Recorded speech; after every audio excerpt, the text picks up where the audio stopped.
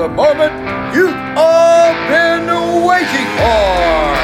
It's time for the Steak for Breakfast Podcast. It's Friday, December 15th, 2023, and this is the Steak for Breakfast Podcast, episode 300. Make sure you subscribe to the show. It's available across every downloadable podcasting platform. Find us on Apple, Spotify, iHeart, and Google Podcasts. Check out the Steak for Breakfast link tree. They'll take the show's Instagram, our latest Substack, and verified accounts on Twitter, Getter, and Truth Social. What's up, everybody, and happy Friday. Welcome to the Steak for Breakfast Podcast. I'm Roan Noah's here. Yo. Guys, as usual, great slate of guests coming in here. We're going to have Virginia Congressman Ben Cline joining us. Former Secretary of the Interior during the Trump administration, David Bernhardt, will be back with us as well.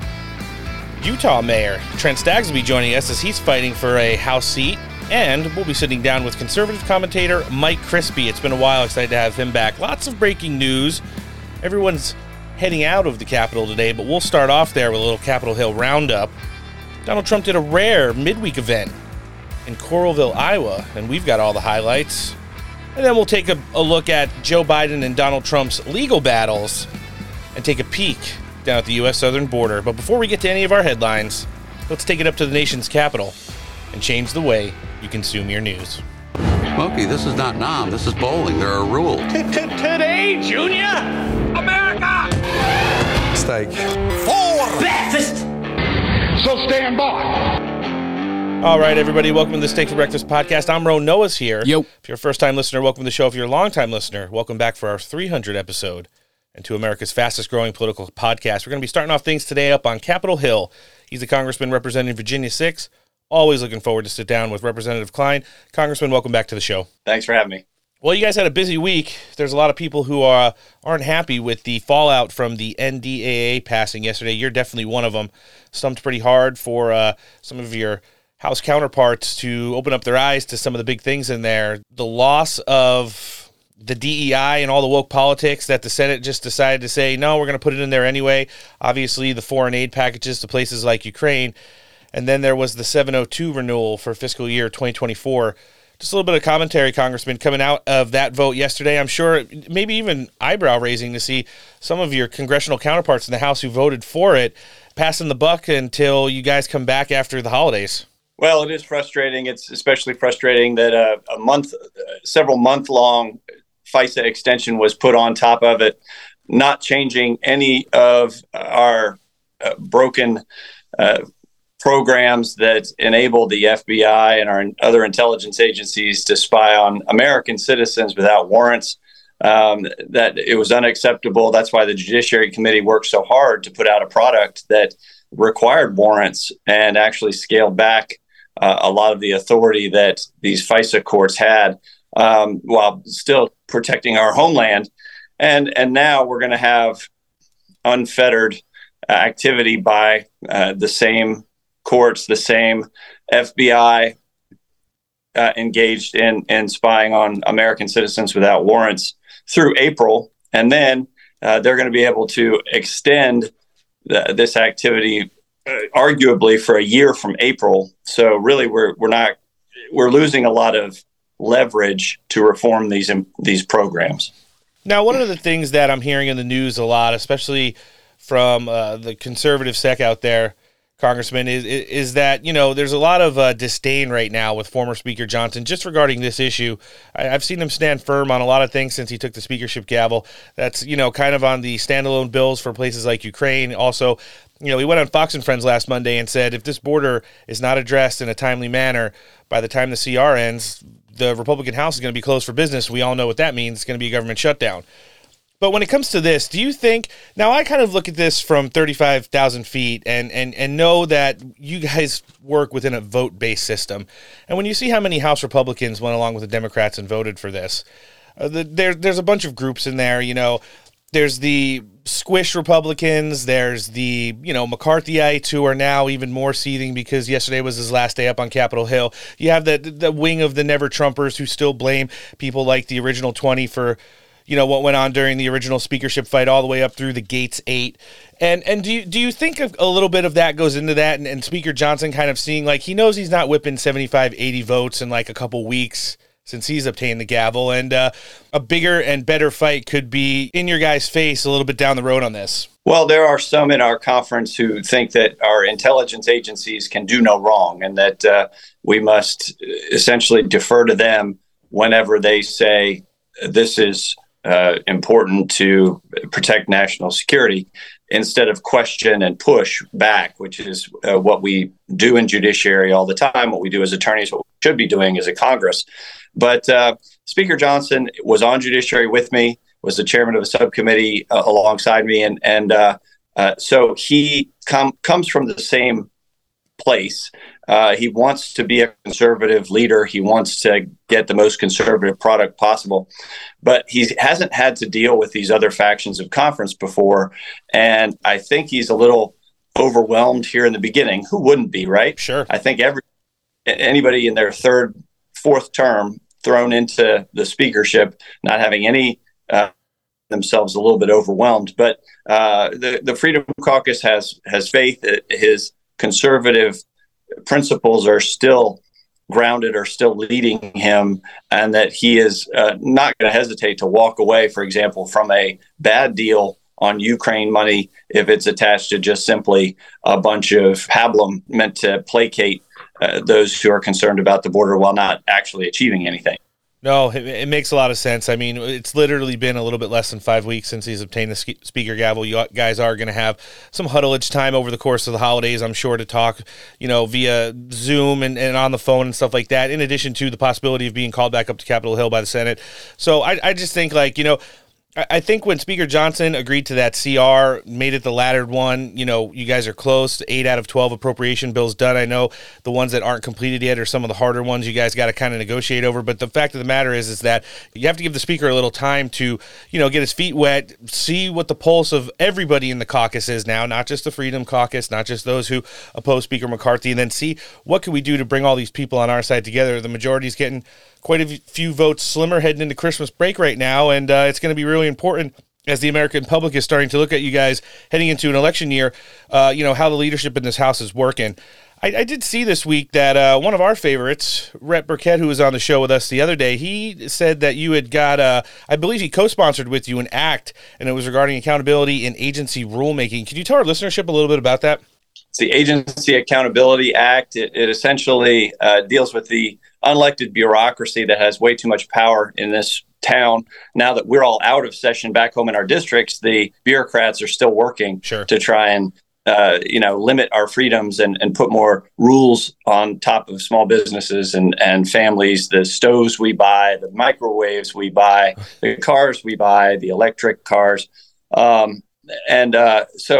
what we've essentially passed is a bill that says if it's a rule that is going to cost more than $100 million estimated on the American people, which is most regulations, it needs to be signed off on by someone who was nominated by the president and confirmed by the Senate, so that you have that accountability, that tie back to the people who elected their senators, who actually voted for these bureaucrats. And if we don't like the rules that they're putting forward, we can take it out on the senators.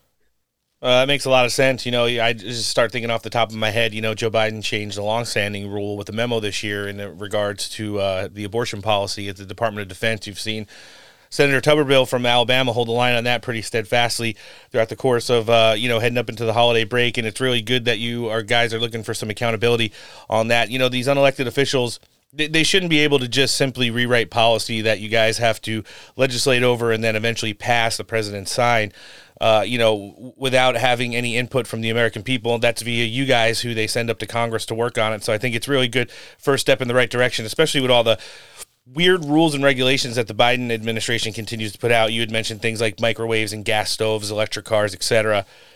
How big do you think it was in the House this week that you guys did all come together as a caucus and voted for the next step into the Biden impeachment inquiry? Very important. It's especially important now that we're going to take the next step and be fighting in the courts over access to Joe Biden's bank records, the records that Joe Biden has essentially said no to providing. We've gotten a lot of records from IRS, when the IRS whistleblowers came forward, we went to the banks, got info on Joe Biden's brother, got some info on Hunter. We're able to show that money flowed from Chinese interests to Hunter, to the brother, to Joe Biden. That Joe Biden did receive checks, and so we want to know what else is there, what other money is coming in, how much is being set aside for the big guy, who the big guy is. I mean, that was what Hunter was supposed to sit down and talk about in his deposition, but he stood out there on the Capitol grounds and actually dared us to find him in contempt, which we are going to do. And actually, the courts are going to be challenged to hold him to the same standard that they hold people like Steve Bannon to, where the DOJ went after Steve Bannon for refusing to comply with the subpoena. But we'll see how they react to Hunter Biden. I hear that Dad is not as excited about his attorney general anymore, and that he doesn't like him going after Hunter with these indictments out in California. Now, when you saw that stunt that Hunter Biden pulled up on the Capitol steps today, we're going to be jumping right into that as soon as we cut with you, Congressman, and giving a little review for our listenership. But, I mean, obviously it was staged. There was a podium there. There was obviously the press setup. It was on the other side of the building, the Senate side, just to clarify for our listenership. And then he was flanked by California Congressman Eric Swalwell. I mean, it just seemed like he was never coming in to talk to you guys, and this is kind of the stance that he's – I mean, I've heard so much garbage sympathy for him in the like the House Republicans are going to push Hunter Biden back to smoking crack if they keep, pushing him and his family like this now. It's just kind of ridiculous, and I am glad that you guys are looking to go down the road of holding him in contempt, because when you just look at the way the double standard has been, you mentioned Steve Bannon, Peter Navarro, who comes on the show all the time as well, was a Trump economic advisor during his term, and he sat in like a serial killer cell for 7 hours, shackled to the bench, when he tried to get on a plane to go to a speaking event about a year ago. So did you guys kind of expect this was going to happen, and now moving forward, you definitely think the right thing to do now is to like reissue the subpoena to have him come in and talk, and if he's going to skirt it again, just head down the contempt route? Yeah, I think that courts will react differently now that the House has voted overwhelmingly. Every Republican voted for it to proceed with the inquiry. They look for that kind of thing when they're going to order banks to hand over a sitting president's bank records. They're going to look to see whether there was actually a vote to back it up. And now we have that. And so now we expect compliance. Yeah, it's going to be interesting to see how it kind of shakes out. This is about as high profile as you get. I definitely think they're playing a little bit of the projection game as well, looking for sympathy in the liberal side of the media. But at the end of the day, you guys have been doing a great job on this topic, I think, doing it the right way, too, going through the full inquiry before you took it to a House floor vote, and then having, everyone unified in the caucus to take this up to the next level. It's going to be interesting to see. People like Alejandro Mayorkas are definitely looking at this stuff right now, and I'm probably a little bit nervous about what House Republicans are going to be looking to do as far as he goes coming back out of the holiday break. Congressman, this has been awesome sitting down with you, as always, on the show. Thank you for getting things started with us today. We're going to be live linking your congressional website in the show description, but anybody that wants to check out on social media, where can they find you? It's klein.house.gov is the website, and Rep. Ben Klein on social media. Absolutely fantastic. We really appreciate it. Again, this is the Congressman representing Virginia 6, Congressman Ben Klein. Thanks for jumping on the show with us, and have a Merry Christmas. Hey, thanks, guys. Merry Christmas. Your intentions don't matter. The only thing that matters is your human agency and what you deliver. What you deliver. So don't give me the biblical worldview. I saw it in the NDA. Your biblical worldview is manifested there. So don't do another prayer group. What I need is Christians at the ramparts prepared to stand in the breach in what we call the gap. It's not easy. You're going to get criticized on MSNBC. Mitch McConnell's going to say bad things about you. The donor's going to say this and not do. Screw them. You either believe it or you don't believe it. NDA just passed. It just passed. This is Mike Johnson, and don't tell me you're a Christian. I don't want to hear you're a Christian. Don't wear your faith. Don't give me the Bible. I don't hear more Bible verse. When you've allowed the transgender, you've allowed all that garbage, all that demonic trash throughout the defense budget. That you wonder why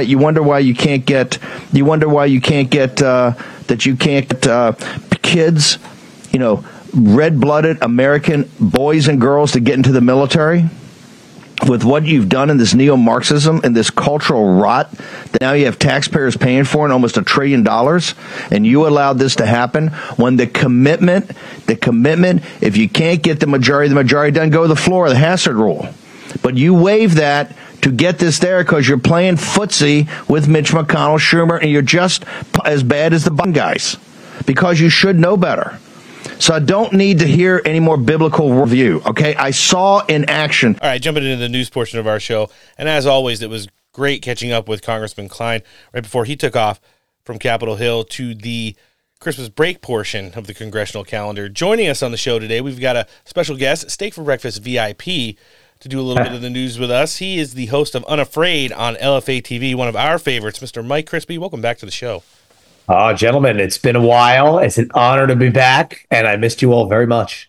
I think feelings mutual. What do you think, Noah? Absolutely. So we have seen a lot of anti-Italian sentiment in the mainstream media lately. We've kind of got and we're not going to get to it with you, Mike. We'll take care of it a little bit later in the show. But the Ruthless, or as we like to call them, Rizless podcast, who definitely is not the big fan of the Italian-American community. But listen, we just opened up right there with back-to-back clips from Steve Bannon. He was both coping and seething on one of the 4 editions of War Room yesterday. That second clip we played, Peter Navarro was standing there like vapor-locked because he didn't know what to say. Neither did Steve. He stuttered so many times. And again, this is a clear-cut case, and I pointed it out on social media yesterday. The NDAA is a failure. Tie it to Mike Johnson. He bears 100% of the responsibility in the Republican House. However, it's not a but, it's not a because. When you see how the vote shaped out on Kevin McCarthy's last day in Congress, where he's got Paul Ryan in the audience getting all weepy-eyed, if you think Mike Johnson in less than 5 weeks was going to whip 75 Republicans who are part squish, part McCarthyite, and a lot of never-Trumpers who are still pissed at all the people that are voting against this thing, I mean, you need your head examined and you don't understand how a vote-based system works. Mike, you saw this shakedown yesterday. What'd you think? Well, I mean, I think that people are trying to pin this all on one singular problem. It's easy and it's good for listens and clicks when you say, oh, this is the problem. It's this person. It's this thing. It's this. It's a lot harder when you have to unpack the reality of it, which is that the whole system is just so broken and rotten from the core. I mean, again, is Mike Johnson a strong Speaker of the House at this point? I think he's proven the answer is no. Now, I still think Kevin McCarthy was worse because Kevin McCarthy was overtly duplicitous, lying, scumbag, trash, and he had shown that time and time again. Now, Mike Johnson, I think Mike Johnson is just a case of a guy who has no juice. We're using the Gen Z terms, Riz. He's got no juice. The guy is there. He doesn't have any power. He got put into the position. He never was a mover and a shaker on the Hill. He has his views and his beliefs about things.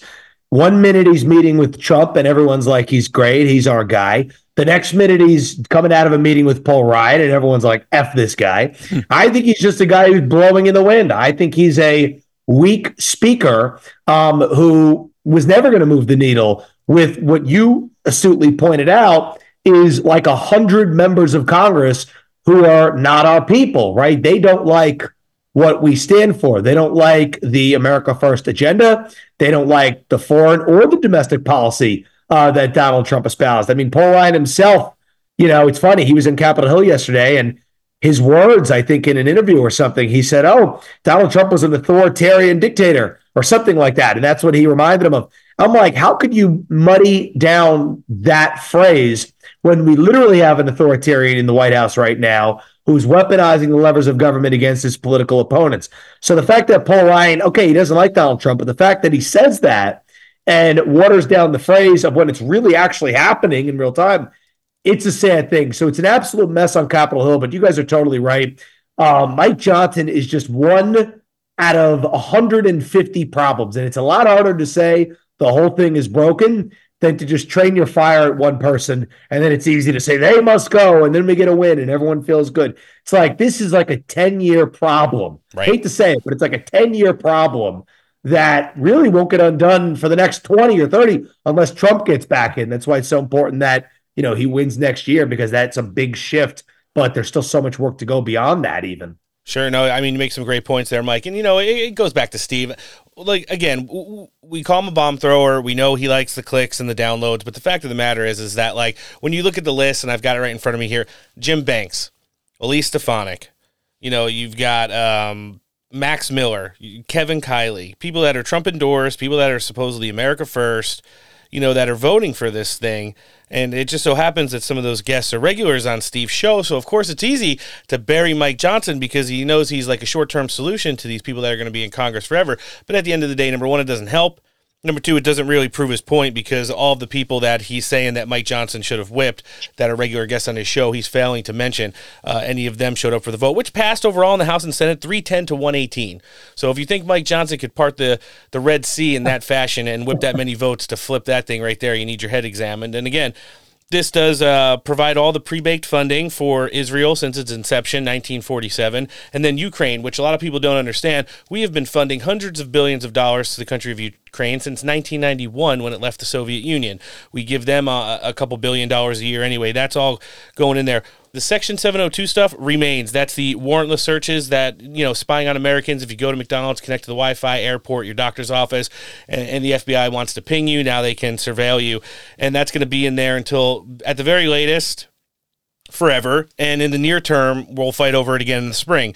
And then you see the good parts. The NDAA covers various aspects of the national defense apparatus, since he didn't say one, including the Defense Department facilities. Oh, can you imagine if he would have stuttered that word? You would have hit the bell like 18 times. An over 5% raise for all military personnel, and new weapons and missile defense systems and other national security priorities. It's one of those things where it's ugly on the outside, even uglier on the inside, but no matter what Mike Johnson did yesterday, I don't think that anybody was going to get that vote changed. There was only 13 Republicans in the Senate who voted against it, so we all have to read the writing on the wall. Now, Mike, as you see these guys heading into Christmas break right now, they're going to be out of Congress, I believe, for 3 weeks up until January 9th. You've got them moving forward with the Hunter Biden impeachment inquiry, which we're going to talk about in just a sec. They also have 8 out of 12 appropriation bills done. I kind of think that's not really a hill they're willing to die on. I think we're probably going to get, some kind of a CR or maybe even an omnibus, even though they say they're not going to, because Mike Johnson alluded to last week, if Joe Biden doesn't come up with some comprehensive border security, before this CR is over and can guarantee that Alejandro Mayorkas is going to abide by it, he's shutting the government down when this CR ends. What do you think? Well, I think that it's interesting how you point out these things of where the money's going and how things are being appropriated and how we're just continuing on. What do you really think is going to happen? Do you think that they're actually going to shut down the government? Do you think they're actually going to do something and roll back the Ukraine money? You think they're actually going to look to find a solution in the Middle East? No. I think right now it's just absolute paralysis. I think that people are saying things to try to score donations, and the GOP right now is like, help us out, donate to us. Look, we're passing this, we're passing that. The House GOP Twitter account, I think it was yesterday, they tweeted out like, we passed the strongest border security measure ever. And I'm like, okay, but what happened to it? Did it make its way through the Senate? Did anything actually happen? Did it get enacted into law? No. Same thing with the Hunter Biden impeachment inquiry. And unfortunately, guys, I think it's going to be the same thing with Mayorkas and the same thing with all of these things. I don't think at the end of the day, the Republicans are going to be able to get anything because too many of them don't care. Too many of them will quite literally benefit more by the status quo for the sources in which give them the money for their campaigns than they would making their electorate in their congressional districts happy. So I don't have high expectations. I think they're trying to run the clock out on this session. The session's going to be over pretty soon, which is kind of crazy how, 2 years blinked and now we're going to be done with this Congress. The Republicans have been the opposite of awe-inspiring. So you're probably going to have a Hakeem Jeffries. Republicans in New York nominated just a horrific candidate for the Santos special election. A Democrat. A Democrat, like a joke. And it was like the candidate is like a caricature of what the modern day flaccid GOP would think would win, right? Just like I'm a black Israeli former Democrat who saw the light Republican. It's like, yeah, great. So they nominate her. That's going to be an L against Suozzi. Hakeem Jeffries will be the speaker, and then all of this fictitious oversight and inquiries and all that, that'll just go by the wayside, and the Republicans will say, well, we fought there at the end. We fought, so keep donating to our campaigns so we could get them next time. Come on, guys. Who's buying this? No, it's the truth. And, when you look at some of the good candidates who are running across the country right now looking to pad those numbers in the House, you have to think that some of the really crappy ones are going to be exiting. Those who decide not to quit, like people like Kevin McCarthy have. And again, it's a mess. I agree with you, Mike. It's a mess. Mike Johnson inherited a mess. I don't know if he's the guy that's going to get this ship going in the right direction, but at some point he's got to grab the wheel, because it seems like if you can't pick a hill to die on and be willing to die on it, then the entirety of this session is going to be a failure. It's funny that you brought up George Santos too. He'll be rounding out our 2023 calendar schedule, as we've got a Santos exclusive here on the Steak for Breakfast podcast coming January 29th. So he'll be sitting down, and Vish Burr will be joining us that day as well. So big day on the show that day. Not as big as it was for Hunter Biden yesterday. He was up on Capitol Hill, not doing what he was supposed to do, and that was participating in a closed-door deposition before the House Oversight, Judiciary, and Ways and Means Committee.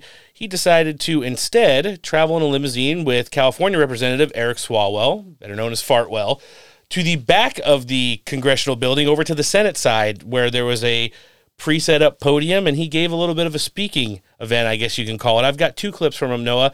You might want to dust off the old Garrison button, because, and this also goes and answers your question from last week when Hunter Biden appeared on the Moby podcast, and you asked if that was AI, because, and then I said, Noah, what do you expect a former crackhead to sound like? Well, here's him in person and outside of the Senate yesterday. Let's check it out. Let me state as clearly as I can.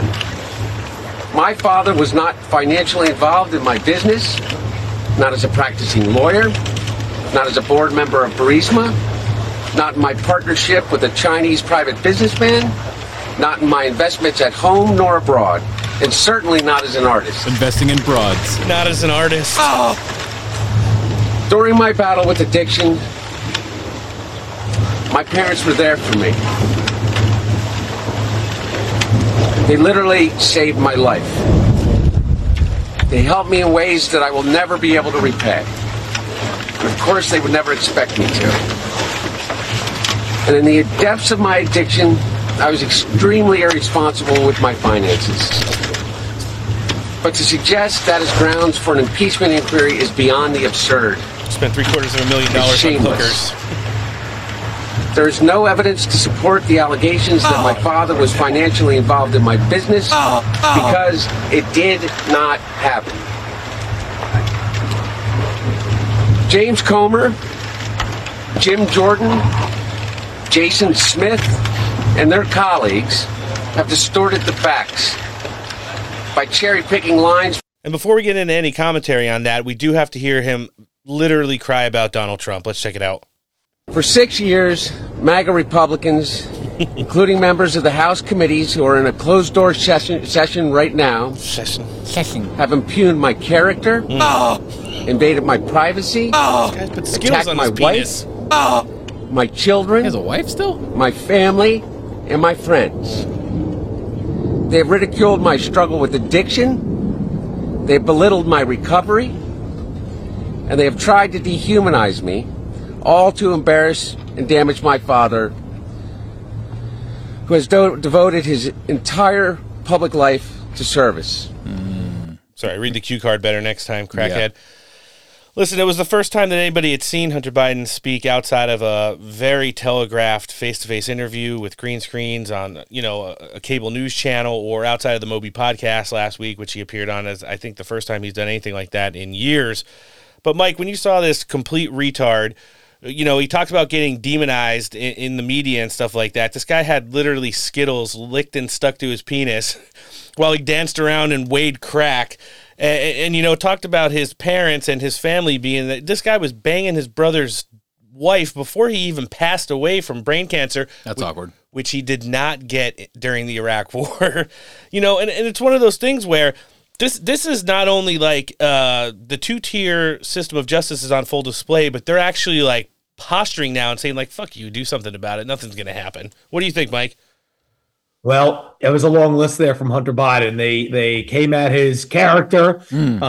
I wonder why. And, at least we saw some honesty from Hunter Biden. He said that they showed naked pictures of me. So I guess he's conceding now that the laptop footage was actually real and not just some Russian CGI. So I'm glad that that's been cleared up, because all those intel agents clearly now, it's being proven time and time again that they were lying. His privacy, he said his privacy, the guy dumped his laptop at the laptop repair shop.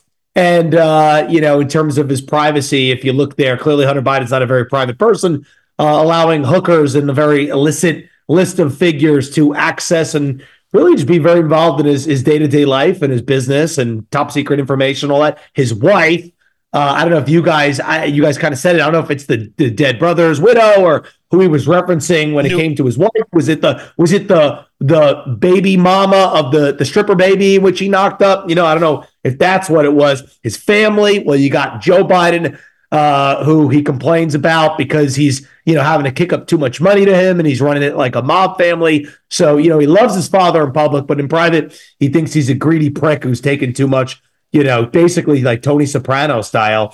And then his friends, Devin Archer and Tony Bobolinsky, and his struggle with addiction as a recovering addict.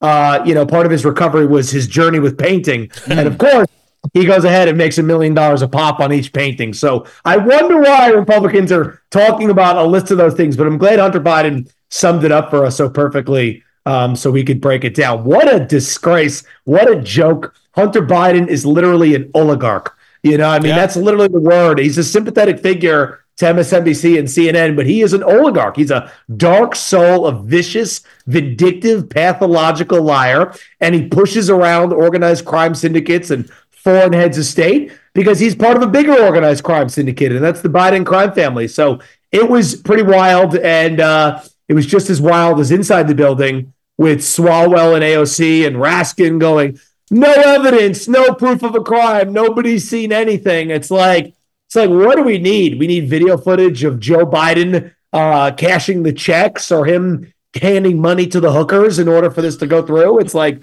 it is just a total shit show. It would be a video like you ever see of the old lady like writing the check at the grocery line for like 39 cents. Like that's what the video would look like. Yeah, we've seen no evidence. It's like, all right, so there was no firsthand account of AOC watching Hunter Biden, bang the crack whores and argue about the scale and then talk about the 10%. And I guess Raskin wasn't in the room when Hunter was saying, I'm sitting here next to my father, and if we don't get the money, we're going to be very upset. Not just saying that to some guy, but saying that to probably some vicious Chinese organized criminal. So, the sympathy train is hilarious. And, the best thing is it's like, well, he was repaying. It was just loan repayments from the family members. It's like self-proclaimed poorest member of the Senate, Joe Biden, Lunchbox Joe, Amtrak Joe. All of a sudden he became the Royal Bank of Joe. And he's able to give out six-figure loans at a clip to anybody in the family who wants them. And then they're paid back perfectly in the nice amount right after the family member gets a payment from Romania or Ukraine or, the Middle East or Russia or China. They perfectly pay it back right after that date. Not more than a week later, but like right there. Joe was running a tight ship when he had his cognitive function. So what a disaster. I mean, all the proof is there. And it's really shameful that, the legacy media goes along with it, acting like this is anything more than what it is, an utter joke. Yeah, he had the whales on The View this morning saying that they were going to push Hunter Biden back into addiction with all this stress and pressure that he's under. Then, you talk about the Biden crime family. Who hires lawyers that are going to put you up in like a $20 million a month chateau in Malibu, and that's where Hunter Biden lives when he's not living in the White House or traveling with Joe Biden? Or where else do you get lawyers who have been longstanding, legal for the Biden family who come in and offer to repay the $600,000 and 30% interest on all those years of taxes he either didn't pay or didn't file? It's definitely a double standard, something that Byron Donalds, who we here on the show know, goes about 6'2", 275, African-American. Ain't scared of shit. When he jumped on with Fox News yesterday to provide a little commentary on it. And I will say, with respect to Steve Bannon and Peter Navarro, they were White House officials. So there is a clear argument that they were protected by executive privilege under the Trump administration. Hunter Biden is not a part of any administration. There is no executive privilege that protects him from coming to Congress and sitting for a deposition because he's been subpoenaed to do so. But Larry, at the end of the day, the reason why Hunter is running, the reason why the White House is obfuscating, the reason why House Democrats are pounding the table because they don't have the facts is because the Biden family has been complicit in a foreign corruption scheme. Joe Biden knew about it. Joe Biden took money from it. And I believe that Joe Biden is a co-conspirator in violations of the Foreign Agents Registration Act, an act, by the way, that has thrown other officials in jail. Yeah. Paul Manafort, the one that is most famous that comes to mind, for less violations than what Hunter Biden is accused of. And I just have to say, after seeing some of those pictures from the New York Young Republican Club Gala last week, Byron Donalds, he made like J.R. Majewski and our good friend Alan Jacoby here on the show look like dwarfs, both in height and girth. And he did make Alan look like way too small. If I'm Alan, I'm a little bit more careful with how I ask for that picture to be framed. I mean, it's like he looked huge compared to him. I'm like, what's going on there? Well, we know Alan goes about 5'3" on a good day, but yeah, I'd either be standing on his chair or I just wouldn't take the picture. Or maybe we could both sit at the table and take the picture. It's one of those things. But or do the thing like Arnold Schwarzenegger and DeVito in Twins, where he's like holding him up like with one arm, on his shoulder.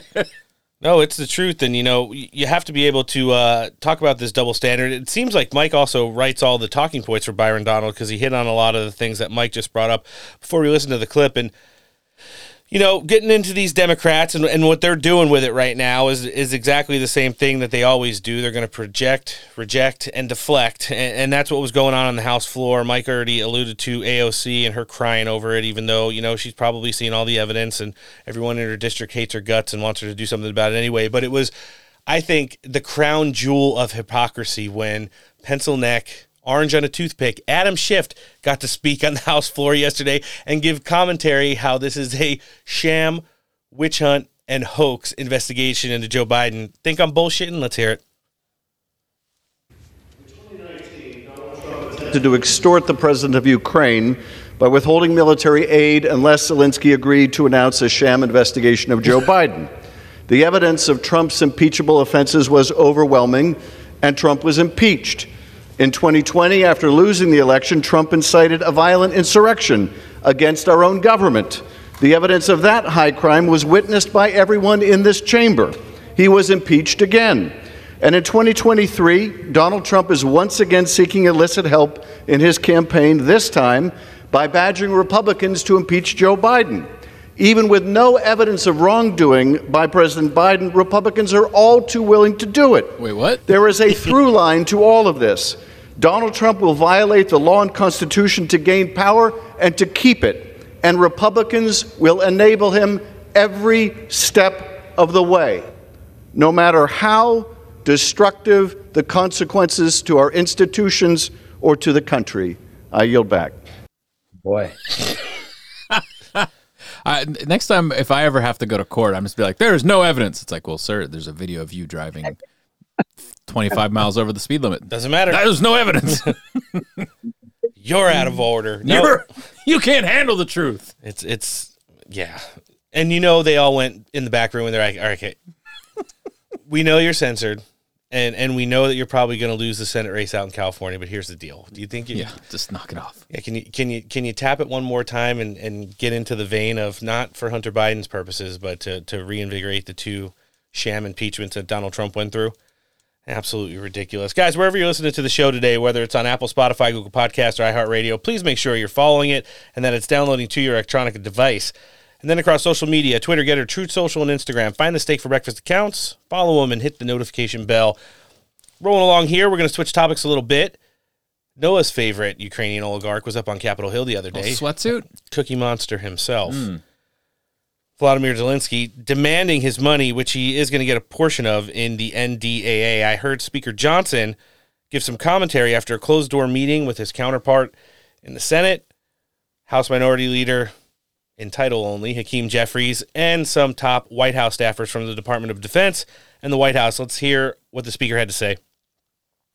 Thank you all for being here. Just had a good meeting with President Zelensky. I reiterated to him that we stand with him and against Putin's brutal invasion. The American people stand for freedom, and they're on the right side of this fight.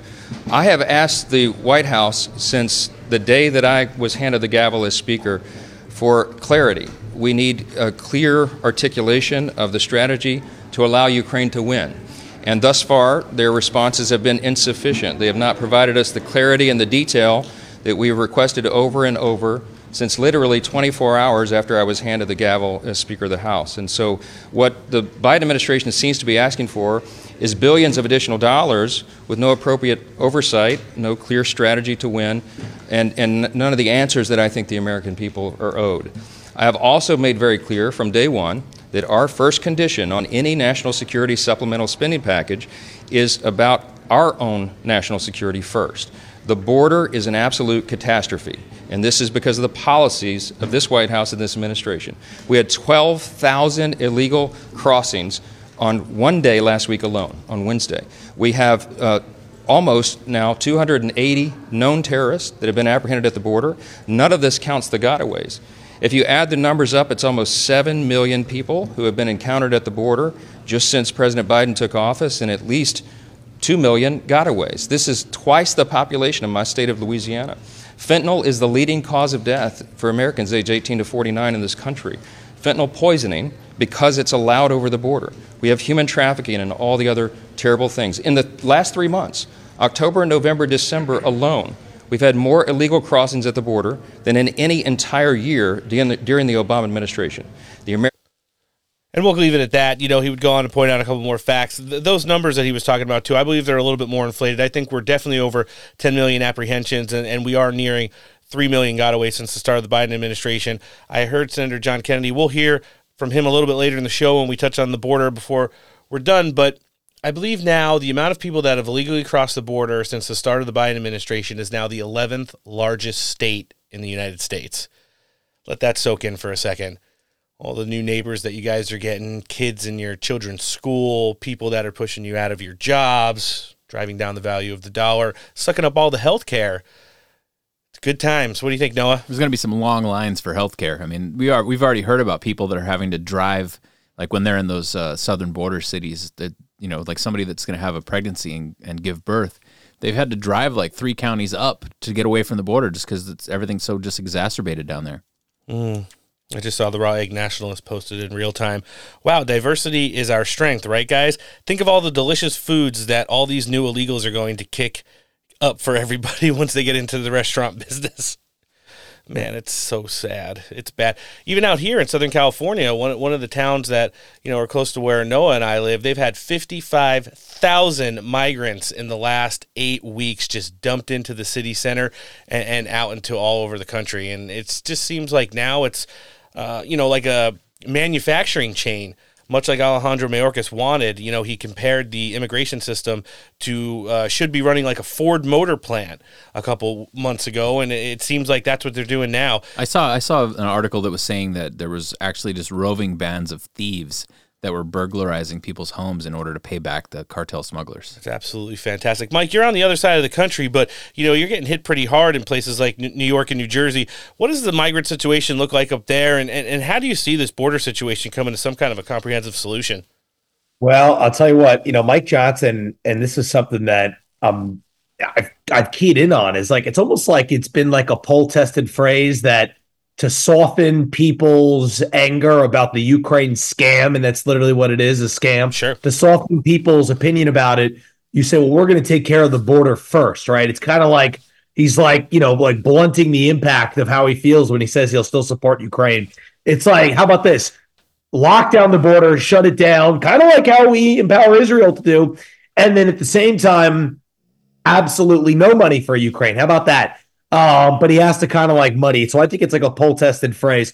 But, you know, right now, obviously, I think what they're trying to do is they're just trying to surge in as many as people as possible to create as much chaos as possible, because I think they got spooked when Donald Trump was in office and he was clamping down on it so hard. I think they said, wait a minute, we won't have our cheap labor. We won't have our future voting bloc. We better get as many people in as possible before something happens and this guy gets back in, or we have a Republican president, down the line who will, roll back this stuff, but especially with Trump getting back in 24. So I think they're just trying to flood the zone as much as possible. I mean, the craziest thing about being in New York and seeing it, and again, I've been in and around New York City my entire life, is you go to places in New York City and you see lines of migrants down the street. And it's like, why are they lined up here down the street? What are they doing? Like in Lower Manhattan, and they're at like the courthouse, like the administration building, and they're applying for asylum, and they're all waiting there, neat and orderly, waiting to, I guess, file their paperwork or do something. See, I don't even know about it. So how would these migrants with IQs of 30 from third world shithole countries know exactly where to show up in Manhattan, read the street signs, have their papers, in the line, know who to speak to, know where to go? It's because somebody is directing them very, very deliberately and very closely. Not like handing them a piece of paper and saying, oh, here you go, this is where you go to get your asylum. No, it's got to be like way worse than that if you really think about it, because these people don't even have the capability of finding their way to where they need to go in New York City on a map, let alone getting there, knowing what papers to have, it all being nicely filled out, waiting to go in line at the administration building to file for asylum as they seek to bastardize our process. And that's exactly what they're doing. They're bastardizing the process. So it is absolutely terrible. It's heinous. And anybody who pushes back on it in the state of New York, well, the far left contingency will come after them, like Democrats, they're coming after Eric Adams, and the mayor of Chicago goes, all right, we're going to keep bringing in the illegals, and the Chicago residents get mad, but they go, hey, you'll still vote for us as long as we could kind of give you enough of the handouts type stuff. So it's a totally broken system. I don't know where the bubble bursts, but I think if we're ever going to get there, it'll be now. But if, inner city Chicago and New York City is still going to vote for the Democrat candidate by a margin of 85-90%. Yep. Well, then it's just broken beyond repair. It's really sad, guys. And the last thing I'll say about it is that perfectly encapsulating all this, in the Bronx, in New York, I think it was 2 days ago, a building like a Section 8, government funded apartment building where people live just collapsed. It just collapsed. The whole building collapsed. It's not Gaza City. It's New York City.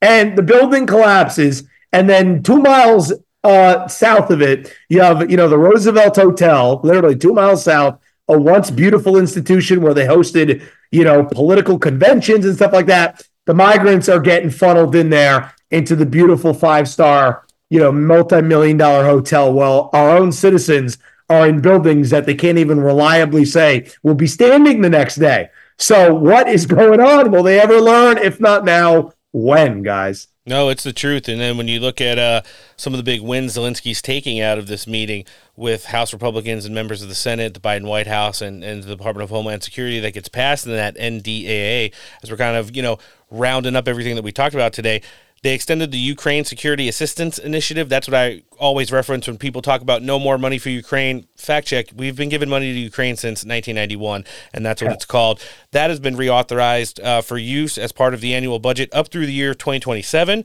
and the full request of $300 million for the fiscal year of 2024, which is next year. So he essentially got all the money that he already was getting, $200 million from Joe Biden from the Department of Defense the day before, and then yesterday walked out with $300 million for next year, in addition to all the arms and military equipment and ammunitions, et cetera, that they're getting over there in Ukraine. All right, last audio clip of the segment, last audio clip with Mike Crispy here. Cookie Monster himself jumped on Fox News shortly after his meeting up on Capitol Hill and lunch with the president to sit down with 2020 election results denier, early state caller, Bret Baier on Fox News. Let's check it out. What do you say to critics who are saying that? I say such person from government or mayors think about the war, think about how to defend our people. Don't travel through the world each day. Travel to the front line. Ask people, ask soldiers what they need.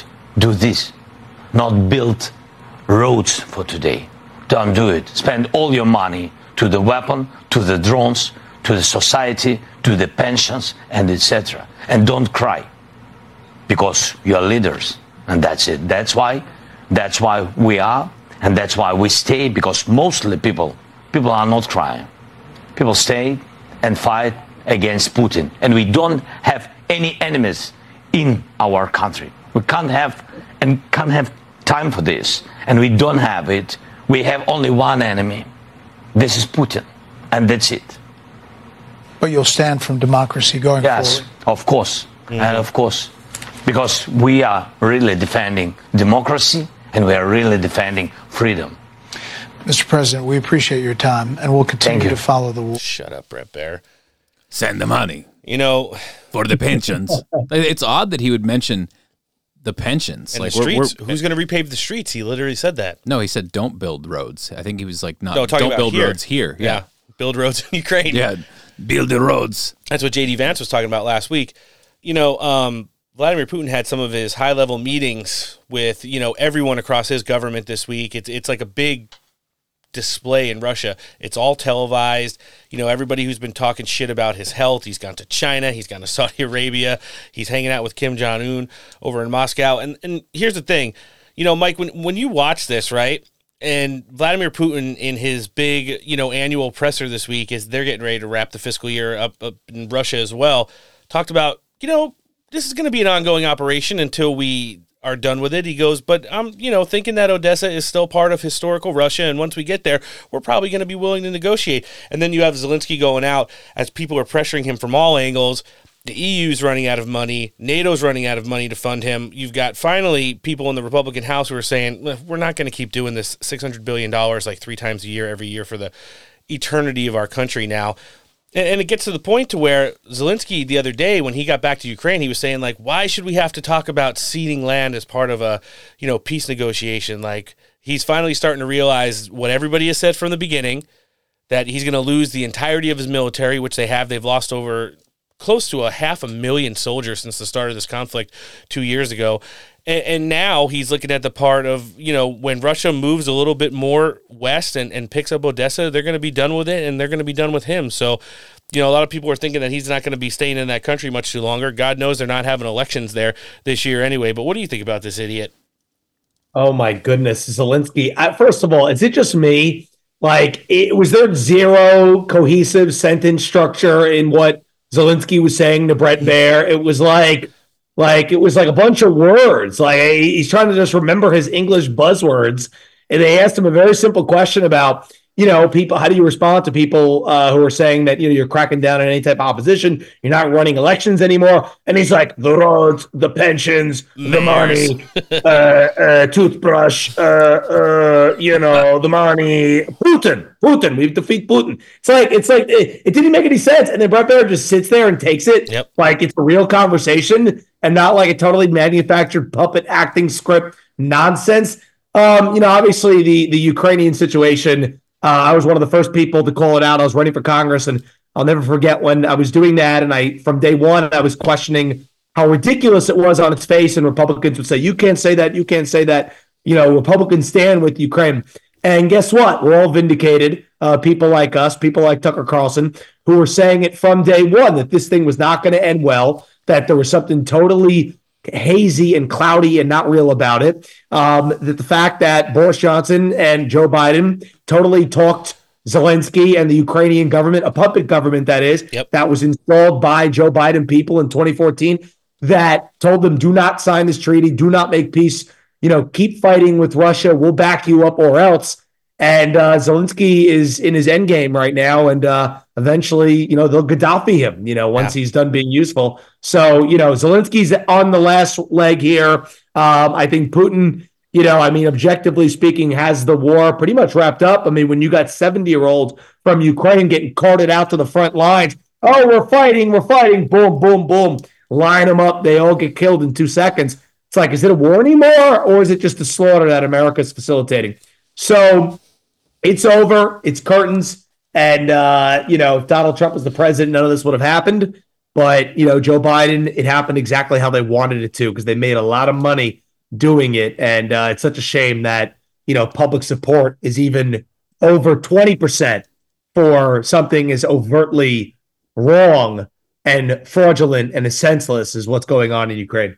Yeah, they prop this guy up like he's a hero everywhere he goes, but they don't talk about the millions of people that have died at the behest of his bad management as a I mean, he's not even qualified to be president. The guy's a former actor who used to bounce his balls off of piano keys in front of Vladimir Putin as part of entertainment for state dinners that they used to have with other European allies. So, well, and then Bear mentions you're going to support democracy.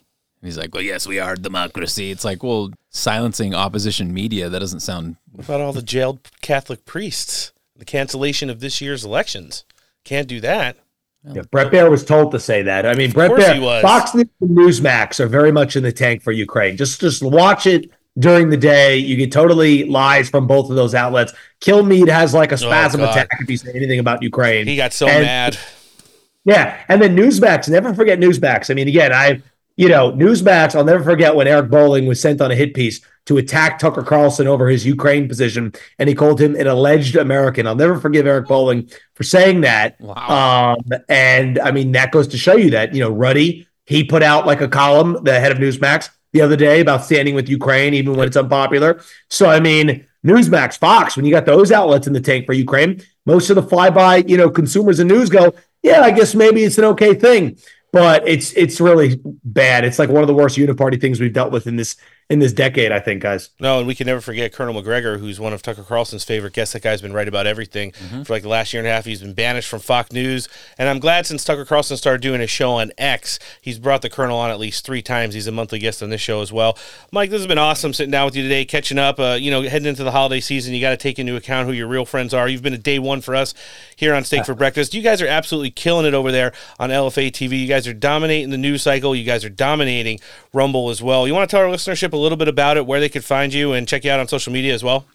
Yeah, absolutely. So like you guys said, I appreciate that. We're on Rumble every single day. I stream my show at 10 o'clock in the morning at rumble.com/LFATV. The show's called Mike Crispy Unafraid, rumble.com/LFATV. And we got other great people on the network that are running all day coverage. Friend of the show, Alan Jacoby, is on at 3 o'clock. We got him on. He's doing a great job. And on social media, Instagram, Mike Crispy NJ. Never forget those Jersey roots. And we'll be doing live coverage at the Trump rally tomorrow. I'll be in studio for that, and we'll have team coverage on the ground in New Hampshire. So we're just getting started, as I like to say, and it's been a great run with you guys since the beginning. And we got the home stretch now, 2024. Last year, and the country will either be saved or we'll all be in the gulag together. So, one way or another, we'll be rejoined. I call top bunk. There you go. Mike, what are you doing for Christmas as far as dinner goes? I mean, I already told my wife I'm making big pot of gravy, hand-rolled meatballs, stuffed manigots, and obviously we'll do an antipasto. We'll do the 7 fishes the night before on Christmas Eve. But what do they do over in the Crispy House? First of all, I love that you invoke the Italian stuff. So, don't forget about the Italian American Civil Rights League, Donald Trump's favorite Italian American organization. Correct. It's a group that I started with my good friend Roger Stone and some other familiar friends, Sal Greco, Paul Ingrassia, my friend Giancarlo Gioni, all great paisans on the board of that group.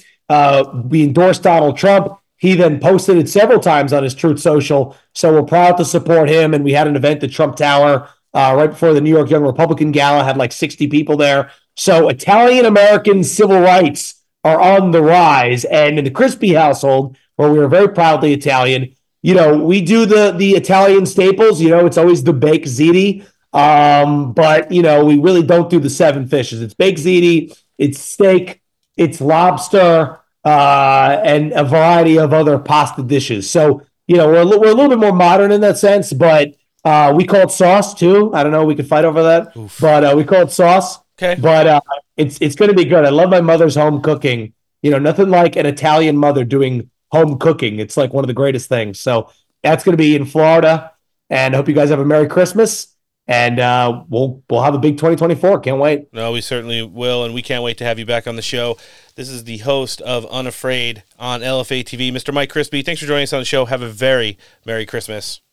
All right, you guys are the best. Thanks, guys. Guys, we're getting ready to jump in with former Secretary of the Interior, David Bernhardt. But before we do that, let's check in with one of our partners. Friends, I want to take a minute and talk to you about cigars. Whether you're on the golf course, fishing on the lake, or doing some yard work around the house, our friend Alan has got you covered. He's launched the Patriot Cigar Company.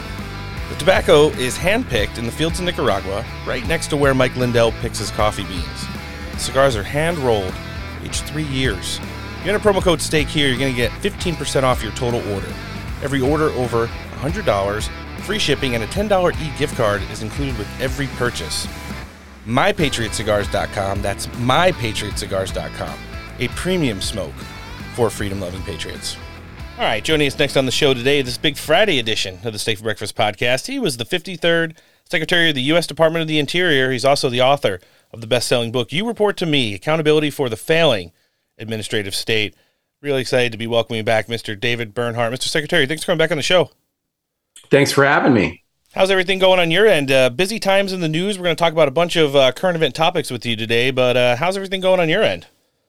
Well, things are going very, very well. I mean, every day, President Biden looks more and more and more unpopular. The American people are getting a chance to see what it's like to have this president in action, and it's moving things to a pathway that I believe will be fantastic when we turn direction in January of 2025. No, it's you're pointing out the facts there, and that's the first thing I want to touch with you on.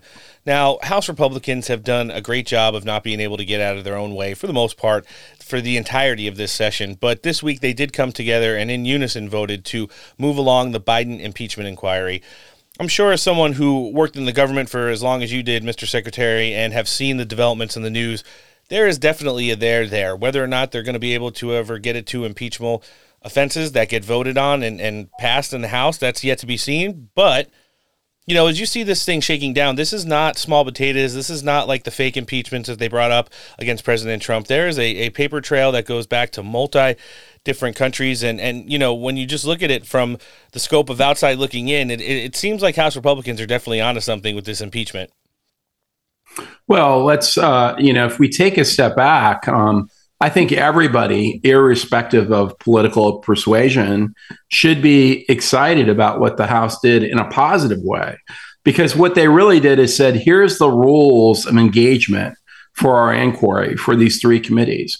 And so, it begins a process for them to and lays out and describes with specificity the process for the majority and the minority to go through to do their work to look into this. And, if you're irrespective of what side you're on, when I was in government, I had a lot of folks that, would say, well, we're going to investigate you on this or that. And I'd say, well, good luck with that. Because, if you're completely innocent, an investigation is not a very troubling thing.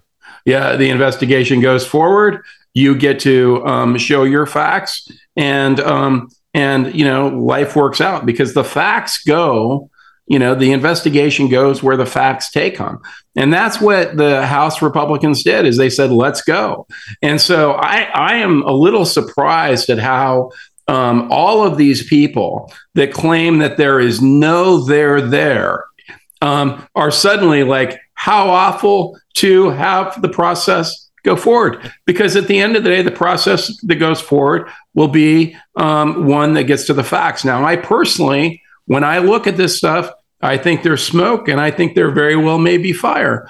But, I don't know. But I do know that this process is going to take us to the place where these facts are going to be highlighted. And what we do know is we know more today. We know more today than we knew in 2020 when the election occurred, when we had a president running and the candidate on the other side said that I was never involved with my son's businesses, or I was never involved in the, my family never received money from foreign countries. Those are false facts. We know that. But what we don't know is what else is there. And this will get there. And maybe the folks that are complaining about the investigation will say, see here, exonerated. We don't know. But what we do know is it started, and everybody should be happy about that. I definitely think it lends credit to the process, like you said, and how Speaker Johnson has, kind of carried this since he took it over from Kevin McCarthy about 5 weeks ago. And, heading into the break right now it's the time to have them all put their heads together and see where they're going to go with this. And it's going to be the presentation at the end. And like you had mentioned, the smoke, which is coming in the form of the physical receipts that we've seen up to this point. What they're sharing with the American public is not the totality of what they have as far as evidence goes, but it's definitely, opening up the door to show what potentially they could present in the form of the actual impeachment hearing once that, goes through the next phase. So, Mr. Secretary, I want to kind of segue a little bit. As the Secretary of the Interior, you had your role and your job within the Trump administration, but part of that came in collaborating with the other secretaries and all the other heads of agencies to kind of work together to, during the Trump administration, make America great again. We have seen the complete opposite since Joe Biden took office. I think the number one issue outside of the economy affecting most Americans now in almost every major city and heading into the rural areas is what's happened down on the U.S. southern border. You want to talk about loss of sovereignty and the inability we have as a nation to continue to sustain. We just keep having apprehension records broken day after day after day for the last several weeks. Sectors that were usually not common to have people traffic through them and into them right now are getting numbers like we've seen never before. You have anywhere between 7 and 8 out of every 10 border agents now just assigned to sitting behind a desk, processing paperwork, and passing out sandwiches. When you look at how this administration has failed on every level at the border and what it means for the rest of America, especially in some of our historically most major cities, how much longer can the American public handle this before this is something that's just going to be out of control and there's not going to be any way to stop it?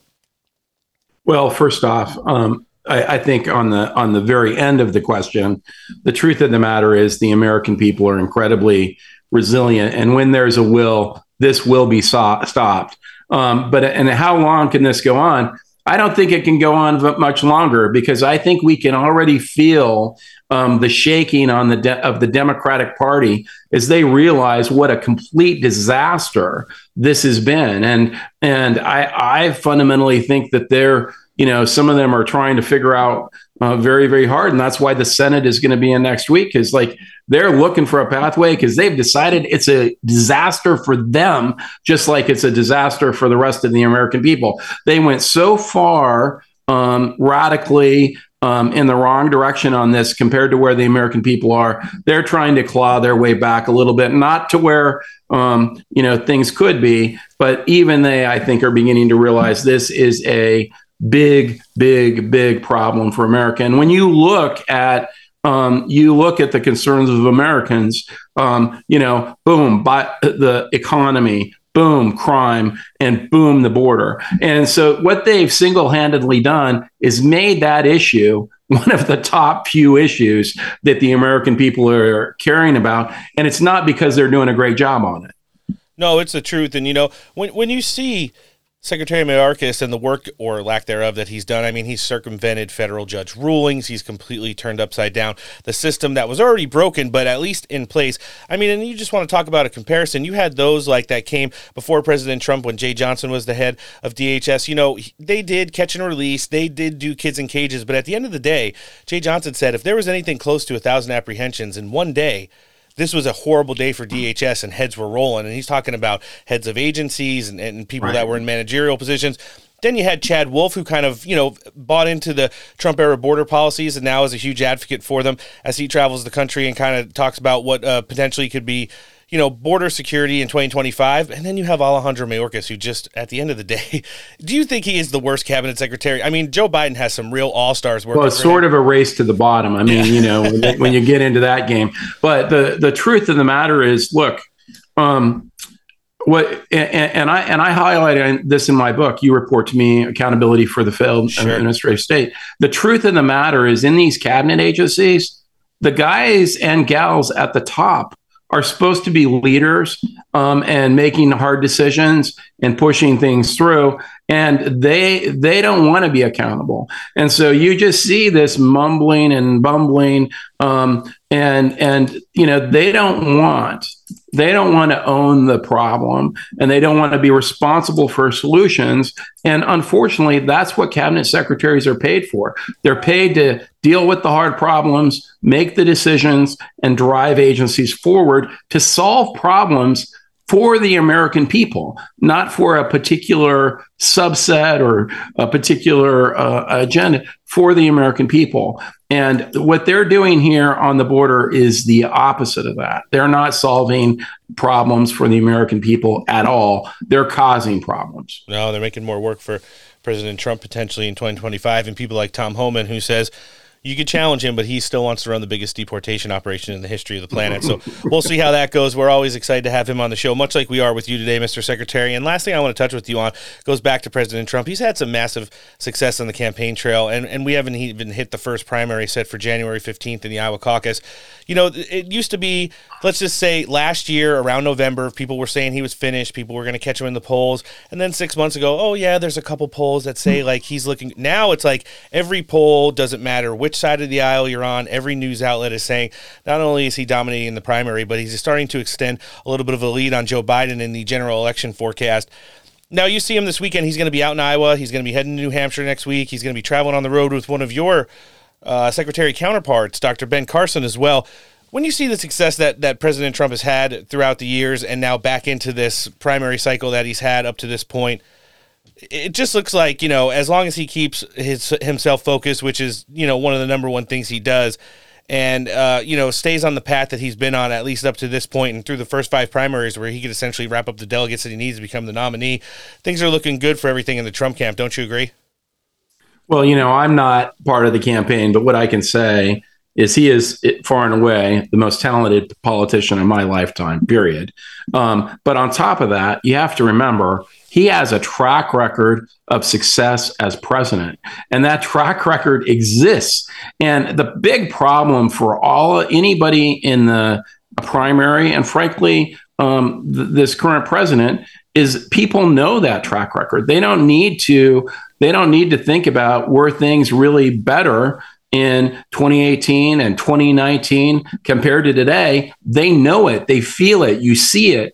And that's what's driving these polls. And that to me is a heck of a thing for a political opponent to overcome, because when I look at my situation and say, yeah, things were really good and now they're a little harder, that's not a good place for anybody to be. And that's what they're up against. So I am very bullish on President Trump's opportunity in the primary. We're going to see, you know, the Iowa caucus is just literally around the corner. He comes out of that and heads to New Hampshire.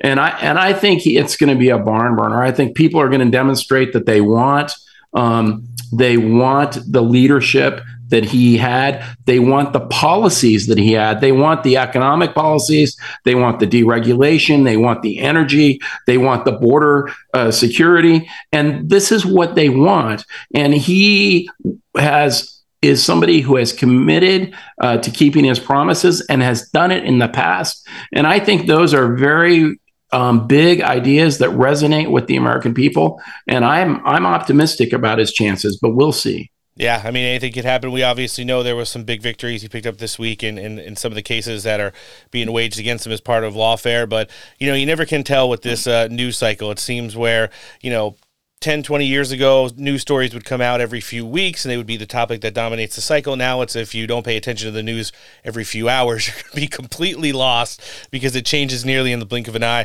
Mr. Secretary, this has been awesome sitting down with you today. We're obviously going to be live linking all of your stuff in the show description today, including where you could buy the great book, You Report to Me, Accountability for the Failing Administrative State. But for anybody that wants to check you out on social media, give you a follow, where can they find you? Just go to youreporttome.com.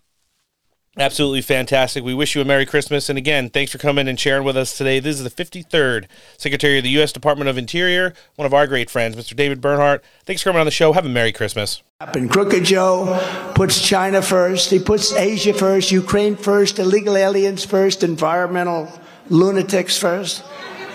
He puts everyone first. He doesn't put me first. He indicts his political opponent because he's doing so badly. We're beating him by 11, 12, 14 points. I saw a poll, 17 points. We're beating him by so much. So he said, what do? Let's indict him. He puts America last. He puts Iowa last. Well, he left Iowa. He left for another state. He left. You don't have that anymore, right? For years you had it. You don't have it. He left Iowa. He puts our workers last. He puts our farmers last. He puts everything that's good last. I put Iowa first. I put America first every single time I do it. It's a real easy one for me to say. And that was Donald Trump out on the campaign trail earlier this week. He did a rare midweek event in Coralville, Iowa, and spoke before a Commit to Caucus event and all the event goers there. So here's the thing. I was listening to a little Oppo research yesterday, Noah, your favorite podcast outside of ours, Rizless. Yeah, how's that going? Well, apparently somebody listens, because here's the deal. We had shit on them so bad over the course of the last month or so for their Winners of the Week segment, where they would talk about some of the fake candidates in the fake primary. Are they going to have Hunter on that? Oh, no, not Wieners of the Week, sorry. Yeah, that too. You know what? They'd probably take Hunter Biden if you wanted to. And they would award Winner of the Week to people like Ron DeSantis or Nikki Haley, even Chris Christie at some times. I believe once even Mike Pence. And, you know. This honorable mention from eating the most at Golden Corral for Christie? Or? It seems like a pretty simple equation, right? And all they would do was talk about how, oh, it's so hard for all these candidates to do anything with the elephant in the room that is Donald Trump up by like 30, 40, 50, 60, now in some cases 70 points in primary forecast polls. So what they said was they're no longer doing Winner of the Week in regards to the primary because of its proximity to the actual date of the Iowa caucus. And now they would just be awarding like Winners of the Week in general.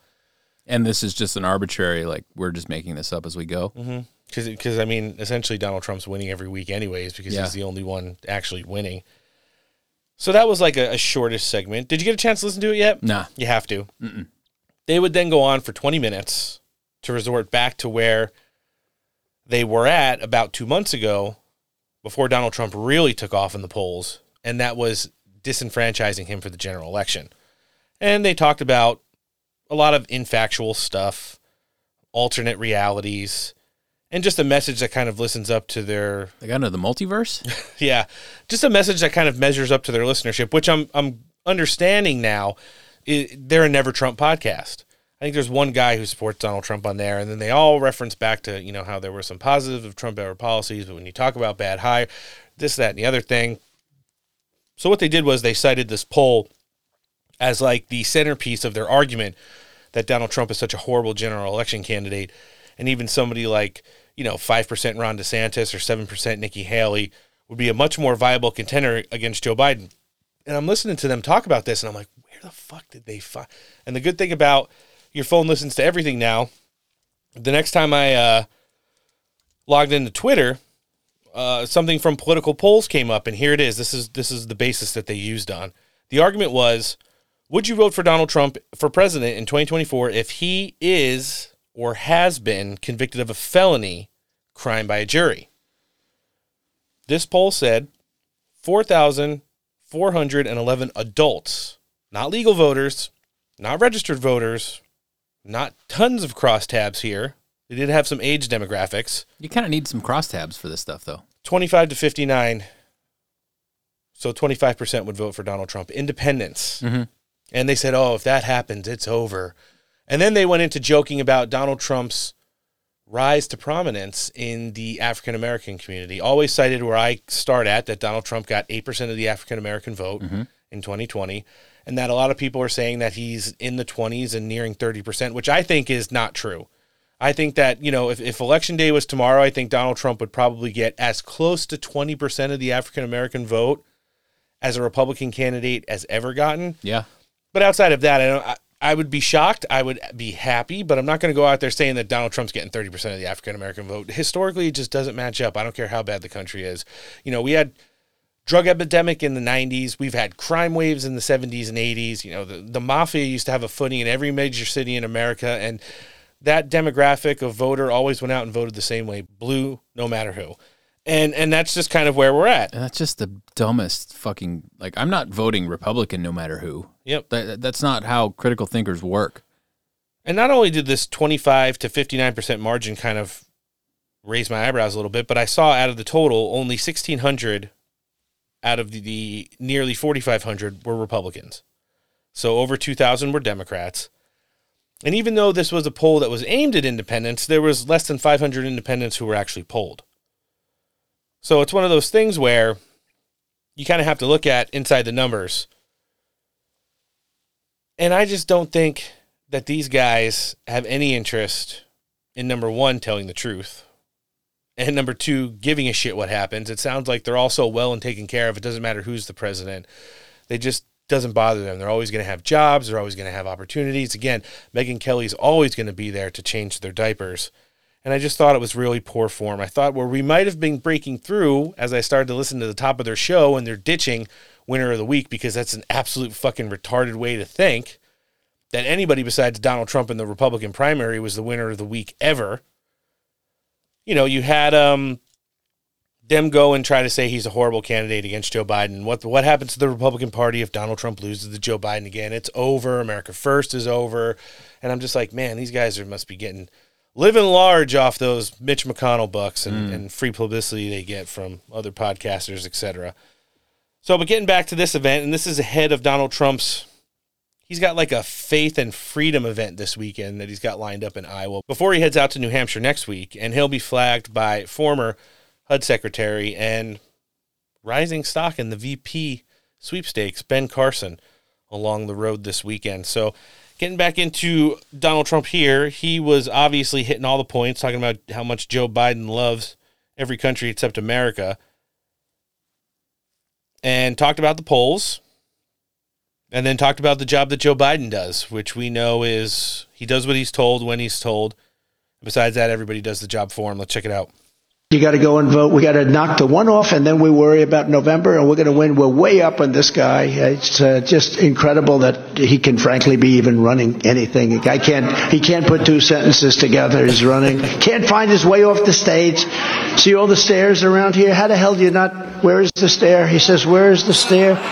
To show you how evil the press is, I did this routine where I stumbled and mumbled, purposely imitating him, and they put it on. They said, he's cognitively impaired. Then I walked back. I'm looking, and I walk, what?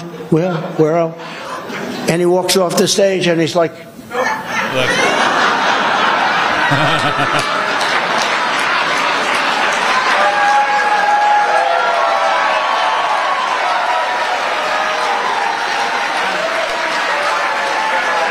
said it was me. I couldn't find... So I can't use sarcasm because they're very dishonest people. You know, sarcasm is a disaster. Every time I use sarcasm like that, they say, I couldn't find my way off this stage. I got stairs all over. And if you want, it's only about 3.5 feet. I could jump off the front. But this guy can't find his way. So sarcasm's a very dangerous thing with a dishonest press. And that's the truth, you know. It's funny that the Wall Street Journal pointed out that Donald Trump, they alluded to his mental and physical decline stemming off a segment of his speaking event where he was mocking Joe Biden getting lost on stage and handshaking air. What do you think about that, Noah? That's just kind of like the lowest of hanging fruits when it comes to the media. Yeah, 2 + 2 is always 4 with Hunter Biden and Joe Biden. That's racist. I sent you the clip last night. I'm not allowed to say that. You know, there was a big ruling in the Michigan Appeals Court that just came down late last night or early this morning. It's Friday here on the West Coast. And Donald Trump will be on the ballot no matter what an appeals court has ruled. Is he looking at potential danger of getting removed from any ballots still, or no? No, because I think if that was ever the case, this would be swiftly taken up by the Supreme Court, which we're going to touch on in our next news segment. Well, and who knows what would happen? I mean, that would drive the country into chaos. Like, people would be revolting. Oh yeah, absolutely. I mean, because it basically would mean that we don't have there is no election if the popular candidate's not on the ballot. Yeah, you would see some things that you haven't seen in this country in a while. Yeah, over 150 years. You know, Donald Trump has always been an ardent supporter of law enforcement. Regardless of the way, even now that it's been weaponized against him, he still stands strong. I think one of the biggest things that always brings a smile to my face is when the Trump caravan returns to the airport after an event. He always makes sure whatever law enforcement agency is providing security for him to and from speaking events in the airport, he always takes awesome pictures, either individually with all of them and then a big group one that Dan Scavino always puts out on his social medias as well. Donald Trump adding things along the way to Agenda 47 in regards to Back in the Blue, supporting law enforcement and making America safe again. I definitely like this part of the speaking event. Heard it for the first time. Let's check it out. And something very, very important to me, because I've seen crime go to levels that nobody can even imagine over the last few years, in the cities in particular. I am going to indemnify through the federal government all police officers and law enforcement officials throughout the United States for being destroyed by the radical left for taking strong actions on crime. They're afraid to do anything. They're forced to avoid any conflict. They're forced to let a lot of bad people do what they want to do because they're under a threat of losing their pension, losing their house, losing their families. They're afraid to do anything. They're incredible people. Among our greatest people, law enforcement, policemen and women, they lose their pensions, they lose their families, they lose their house, they end up on the street. We are going to indemnify them against any and all liability. Think about that, Noah. And we're going to stop crime in our cities. That is generally something a governor will do or a mayor will do. But we have to step in. I thought that was absolutely huge. Yeah, that's ginormous. And when you look at some of the stuff that's going on right now, I saw come across my Twitter feed not too long ago. One of the major cities, it's like the second or third day in a row that these Palestinian ceasefire jerk-offs are like blocking a bridge. It's Friday. People are like either going or coming from work or getting out of the city. And the police have, let them do whatever the fuck they want. They throw stuff off the bridge, over the overpass to block the roads. They sit in the middle of the street and hang banners over the bridge. And now I see the police starting to get a little bit, coming up with the batons and being like, you have two choices right now. You're going to unblock the road or you're going to get detained and go to prison. Mm-hmm. And we have to start taking a strong... and he's right. We talk to so many people who are involved in law enforcement, both ones who, used to be at the federal level. Let's just say they worked in DHS, or, so many former FBI agents have come on the show and talked with us. We've talked to people like Bernard Carrick, Tom Homan, all these people. And they say these people have, the men and women who are supposed to be protecting this country, whether it's in the streets or on the border, their hands are tied. They can do nothing. Mm-hmm. And, seeing the president step in with an executive order of that magnitude, that we would hope gets through Congress as well. He takes the first step and then they meet in the middle somewhere and get it through Congress, where these people are protected, because ever since the summer of love, this country has been spiraling down into a world of shit, and it's not getting any better anytime soon. Guys, wherever you're listening to the show today, whether it's on Apple, Spotify, Google Podcasts, or iHeartRadio, please make sure you're following the Steak for Breakfast podcast. What that means is you hit the follow button or the little plus and make sure it's downloading to your electronic device. Helps us out big time. Algorithms, massaged, suggestions, we're present. And then in the Apple Top 100, where your voice is amplified by the narrative that we're proprieting here on the show. In addition, we've got social media, Twitter, Getter, True Social, and Instagram. Find the Steak for Breakfast accounts, follow us, hit the notification bell, and never miss out on anything, including our great guest lineups here on the show. We're going to be sitting down with U.S. Senate candidate, the man who's looking to replace the soon-to-be-retired Mittens Pierre-Delecto Romney. Mayor Trent Staggs will be back today with a campaign update. Talking about all the great things in Iowa. While in Iowa, nobody did more for farmers than President Trump. He talks about how what happens in the Midwest, in the Rust Belt, etc., is what both literally and figuratively fuels this country, both with crops and with, just American resolve, getting back to the basics and doing things the right way. Let's check it out as Donald Trump paid a little homage to the great people of Iowa. Iowa City, from Fort Dodge to Cedar Rapids and from Des Moines to Davenport. We stand on the shoulders of generations of Iowa patriots who gave everything they had for our country and for our freedom. Incredible people, incredible, brave, strong people. This great state was founded by tough frontiermen, strong pioneer women who defied the dangers to carve out a life for a great family, beautiful home and family. They tamed the wilderness, they braved the elements, they tilled the soil, they worked the fields, they built the factories, and they poured out their blood, sweat, and tears to make this country into the greatest nation in the history of the world. And, you know, there's a lot that goes to what he's saying there. You know, when you talk about what happened when Joe Biden took control of the White House back in 2021, you're talking about the re-regulations, the push for EV, the wanting to crush carbon emissions, the amount of money it costs for just fertilizer and feed for your livestock. And then how the supply chain was fucked up for the first year and a half of the Biden administration. The agriculture community in this country as a whole has been absolutely destroyed. And when you talk about all the regulations that Joe Biden has from produce and things of that nature that are coming in from Canada and Mexico, it doesn't make it any cheaper. So who's getting hit the hardest besides farmers? It's the American consumer. And Donald Trump understands that this country was built on a strong infrastructure, and that is what he wants to tell the Iowa farmers that we'll be getting back to. Again, just remember the $28 billion he got from China. I mean, we had farmers in Iowa sending rice to China during the pandemic. He literally sold rice to China. Like people made that joke, and it actually happened. Certainly did. And what else can you say for, you know, those Trump trade policies at the behest of people like Peter Navarro, et cetera? And we're not being sarcastic with it. Like Noah alluded to, it's the truth. And that goes without saying. You know, Donald Trump, who always wants to use things like sarcasm and jokes along the campaign trail, didn't just do it in a sense where he's hitting on his political opponents who currently reside in the White House. He's always going to take the time to take pot shots at those who are running against him in the fake Republican primary. We heard what he said about Ron DeSantis at the New York Young Republican Club Gala last Saturday. He would continue to talk about, this time, poll numbers when he's talking about the soon-to-be former Florida governor. Let's hear it. It's meant nothing.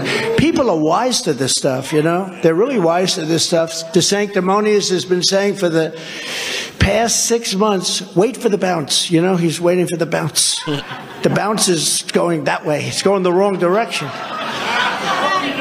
Now, Noah, I want to ask you a question. One of the biggest things you see on social media, I know you see it as well, it's like, wait till Ron DeSantis announces, wait till Ron DeSantis sets up his ground game, wait till Ron DeSantis hits all 99 counties, wait till Iowa Governor Kim Reynolds endorses Ron DeSantis, wait till Ron DeSantis gets the Bob Vander Plaats endorsement, and it just goes on forever and ever. As Donald Trump just said, and it is now the case, Ron DeSantis now sits in third place in a lot of polls. He's tied with Nikki Haley in Iowa, as we're going to touch on in just a second. But to see the way that these people have tried to promote a fantasy, which is essentially what it is. There's no other way to describe it other than fantasy, yeah. And do you think this is going to go down as the biggest embarrassment in the history of politics? Do you think, like, let me put it to you this way. Do you think like sociology teachers, professors at the college level will go back and like on one screen have the poll numbers and on another screen just have YouTube videos that are montages of Ron DeSantis being force-fed to the American public for like the last 10 months and to watch his poll numbers go down the more he's pushed into the face of the American public? Jeez. I mean, I would hope so that they're going to have to use this time period as an example of what not to do forever. But I mean, who knows? And depends how, on who's teaching. How real misinformation can, like I always allude to, it creates a false reality. The campaign just announced as part of their events that's happening this weekend, which is going to be a faith-driven one, Texas Congressman Wesley Hunt and former New York gubernatorial candidate Lee Zeldin will be joining Dr. Ben Carson as well with Donald Trump on the campaign trail. So I wanted to drop that little bit of information in there. Do have to look at some poll numbers. We always like to see the numbers here on Steak for Breakfast. I mean, I don't know if at this point it's even worth covering anything to do with the Republican primary, but I did see a head-to-head matchup poll with Joe Biden this morning, and I'm going to read it for you right now. 1,500 legal voters. It was done on December 8th. Margin of error is a little over 2.5%. And this is from Redfield and Wilton Strategies.com. Believe it or not, a poll that was paid for by Joe Biden for a re-election campaign. Donald Trump, 43%. Joe Biden, 38%. RFK Jr., 9%. This is the largest lead that Donald Trump has ever recorded over Joe Biden, which ties the number that was set back in November of 2022 before he announced. What do you think, Noah? No lies detected? Nah, I think that's probably pretty accurate. There's also that swing state poll that keeps coming out showing like Georgia, Michigan, Wisconsin, etc. Donald Trump started out being up by 4. A week later, he was up in 5 of the states. This is the first time also, this poll came out this morning, Donald Trump is ahead of Joe Biden, still within the margin of error in a couple places in all 7 states now. All right, we're getting ready to wrap and jump in with Mayor Staggs, but I do have one more clip. Of course, it's the closeout, the best part of Donald Trump's rallies and speaking events. Let's hear it.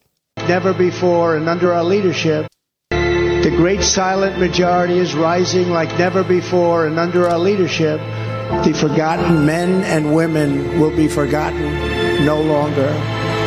We are one movement, one people, one family, and one glorious nation under God. And together, we will make America powerful again.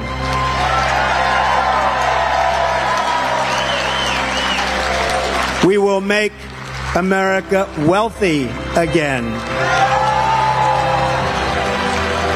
We will make America proud again. We will make America safe again. We will make America great again. We will love our country. We will take care of our country. We will pray to God for strength and for liberty. We will pray for God, and we will be with God. Iowa, thank you very much. This was a great honor. Thank you very much. Thank you very much. Thank you, everyone. Thank you. God bless you all.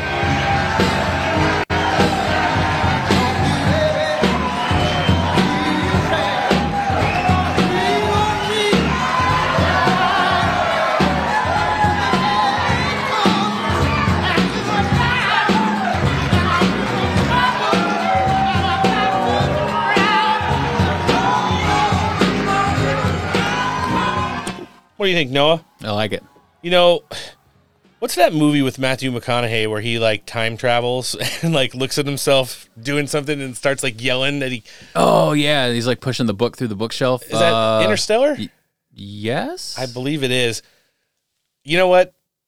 Honestly, it's going to be the guys from the Ruthless podcast when Donald Trump... I swear I will pay one of the meme makers on the Dilly meme team. They'll be like looking at like, Donald Trump getting sworn in on the Bible, and then they'll be like micro-sized in the corner of their podcast studio, like trying to knock over a mic cord or something. Unplug the microphone. Oh man, I'm gonna make the meme. January 21st, 2025. It's sad. Hey, Noah, did you hear about the Dilly meme team? What about them? Huge hit piece in the New York Times came out about them this week. Really? Yeah. Like what kind of hit piece? Well, calling them everything from docs. Let me guess, racist. That too, even though there has never been one piece of racist material in any Dilly meme team memes. However, they did say they were extremely sexist, which we all know they are. I mean, you take the entire... Surprise. Yeah, a bunch of slurs that work for the Ron DeSantis campaign, and every time they take a group picture, you make the knees red. It's fucking funny. It's not sexist. And then, you know, you listen to some of the other stuff that they said. It's just like weird stuff. Like, Brendan's had LLC set up for years since his book came out to deal with his like self-help business that he has and some other stuff. And now they're saying like this team is ready, willing, and able to get paid by the Trump campaign, and they get like insider material and exclusive video. None of the stuff is true. Mm-mm. All the memes they make, I would say an overwhelming majority of stuff comes from the Team Trump or the Trump War Room or the Dan Scavino accounts. All of the people on their team are so gifted and talented at making the memes. And then you have people that like put it all out there. Miguel Fornia, Leah Memes, Lauren Eve, they go out there and they sing over these songs. And some of the videos are funny when it comes to like shitting on the DeSantis campaign, but some of the videos about loving America are really touching. Mm-hmm. You know, they have some of the most talented, I would just call them artists in the game. And listen, for whatever the New York Times tried to do, they failed resoundingly. And for as much money as these guys did to save the Trump campaign and absolutely destroying a political candidate in Ron DeSantis, before they decide to move on to the other one, whether it's going to be Nikki Haley or Joe Biden next, that's for Brendan and his team to decide. But the fact of the matter is, I guess you know you're over the target when you have apparatuses as big as the New York Times writing shit pieces about you, and this thing looked like it was done by a complete fucking retard. It's like they're talking about the memes, they're talking about the Trump campaign, the close relationship they had, and they're like, you know, Brendan Dilley, who had some child support issues back in 10 years ago. And I'm like, who fucking cares? Why is it even in there? And then they doxed CP3 meme. Really? Yeah. They doxed him? Yeah. Full name out there and stuff he put out a meme that said, this is a shitty way to get doxed, but here's me crapping on the New York Times, and threw one out there as well. So, thoughts and prayers over to them and all their teams for the amazing work that they do and the memes that they bring that have helped President Trump get to his essentially dominance over this entire field. And it's starting to look stronger every day against Joe Biden. As we're getting ready to cut here and jump in with Mayor Staggs, we're pretty excited to hear from him. Before we do, let's hear from one of our partners. I think it's time we had a conversation about a good night's sleep. Pillow King of Minnesota, Mike Lindell, and the apparatus known as the MyPillow family has been cranking out savings down at MyPillow for over 20 years. And for the first time in 20 years, they've changed the long-standing MyPillow and now have the MyPillow version 2.0. You enter promo code STEAK at checkout, you're going to get buy one, get one free. In addition to that, they've got great savings on all things like MyPillow dog beds, the Air Lindell version 1 and 2, My Slippers, and Giza Dream Everything. If you're more of a morning person, they've launched My Coffee. It's available in the bean, the bag, and the pod. When you enter promo code STEAK here, you're going to get 25% off your order or 50% off when you make it a monthly subscription. MyPillow.com/steak for anything sleep related. If you want the coffee, MyStore.com/steak, or you can always talk to a qualified pillow representative. 1-800-658-8045. All right, joining us next on the show today, this big Friday edition of the Steak for Breakfast podcast. He's the current Republican candidate for the U.S. Senate in Utah. He's also the mayor of Riverton in the great state as well. Welcome me back to the show, Mayor Trent Staggs. Thanks for joining us. Hey, great to be with you again. Well, we talked to you not too long ago. It was a couple months right after you'd got the campaign out and rolling. There's been some developments in the race over the course of the last few months as well, and that was coming with what we saw as a surprise, the retirement announcement of current senator from Utah, Mittens Pierre-Delecto Romney. And, I just wanted to say it's been a while since he's made his announcement, and he's getting ready to finish out, his time up on Capitol Hill. But when you heard the announcement, we kind of looked at it as Mitt Romney might see the writing on the wall. There's a very big potential chance that Donald Trump is going to be the president again in 2025. However, at the end of the day, I'm kind of in the delegation of thinking that Mitt Romney didn't want to incur another loss, especially in the Republican primary there. And you've come out of the gate so strong, Mr. Mayor. We think that had a lot to do with it. Yeah, I think you're right. It didn't come as a surprise to me. I've had several ask me if I was surprised with that announcement of his not to seek re-election. And when we came out and I first announced in May, I think Mitt was around 50% in terms of favorability amongst Republican primary voters or Republican voters. And when we got out and we reminded them of the fact that, hey, he made these promises 5 years ago to put us on a balanced budget, to end illegal immigration, to stop federal spending and overreach, and to confirm conservative justice to the court, and that his record has been the complete opposite of those promises. In our launch video that we got 1 million views and doing all this great media like we're doing here, and then getting out on the trail and doing no fewer than 50 town halls, I think, across the state now, and reminding those folks his polling went from about 50% down to 30% favorability. And I think that was even generous because I heard so many people out there in our great state that said, hey, fool me once, shame on you. Fool me twice, shame on me. And so we have folks here in the state that are hungry for an America First candidate and somebody who has demonstrated the resolve and the backbone to take on the establishment and not just go be part of it. And that is what typifies my 10 years in elected office and the way in which I've run this campaign, the only one that's been willing to take on Mitt Romney. And I think that's a big part of the there. You talked about getting out and reminding the constituents throughout the states, doing that, huge amount of town halls. It's always fine to say on the campaign trail, and I'm talking from maybe Mitt Romney's standpoint there, that you're a Republican, you're going to go up to Congress and hold up to Republican values. But when, like you said, you see the voting record and the things that he sided with Mitch McConnell, who was in turn siding with Chuck Schumer on to pass parts of the Joe Biden legislation, or those that are, openly against America First. At some point, the people after the last 3 years are feeling it in all aspects now. The open border has affected a lot of stuff in Utah. We've had some great border correspondence on that says, Salt Lake City's getting migrants dumped all over the place out there. Obviously, the jobs market, the dollar and its value, top to bottom, you want to look at all the problems in this country right now. They all go back to what's happening in Congress and giving Joe Biden, the clean slate to pass his legislation along. And I think people are starting to understand that, there is an alternative to just being Republican. And when you say America first, you better be backing up when you get on the Capitol Hill. Yeah, no, absolutely. And, this administration, he started delineating all the woes that the American public are suffering as a result of this very incompetent and just horrible Biden administration. We have that to a large degree because of Mitt Romney and people like him.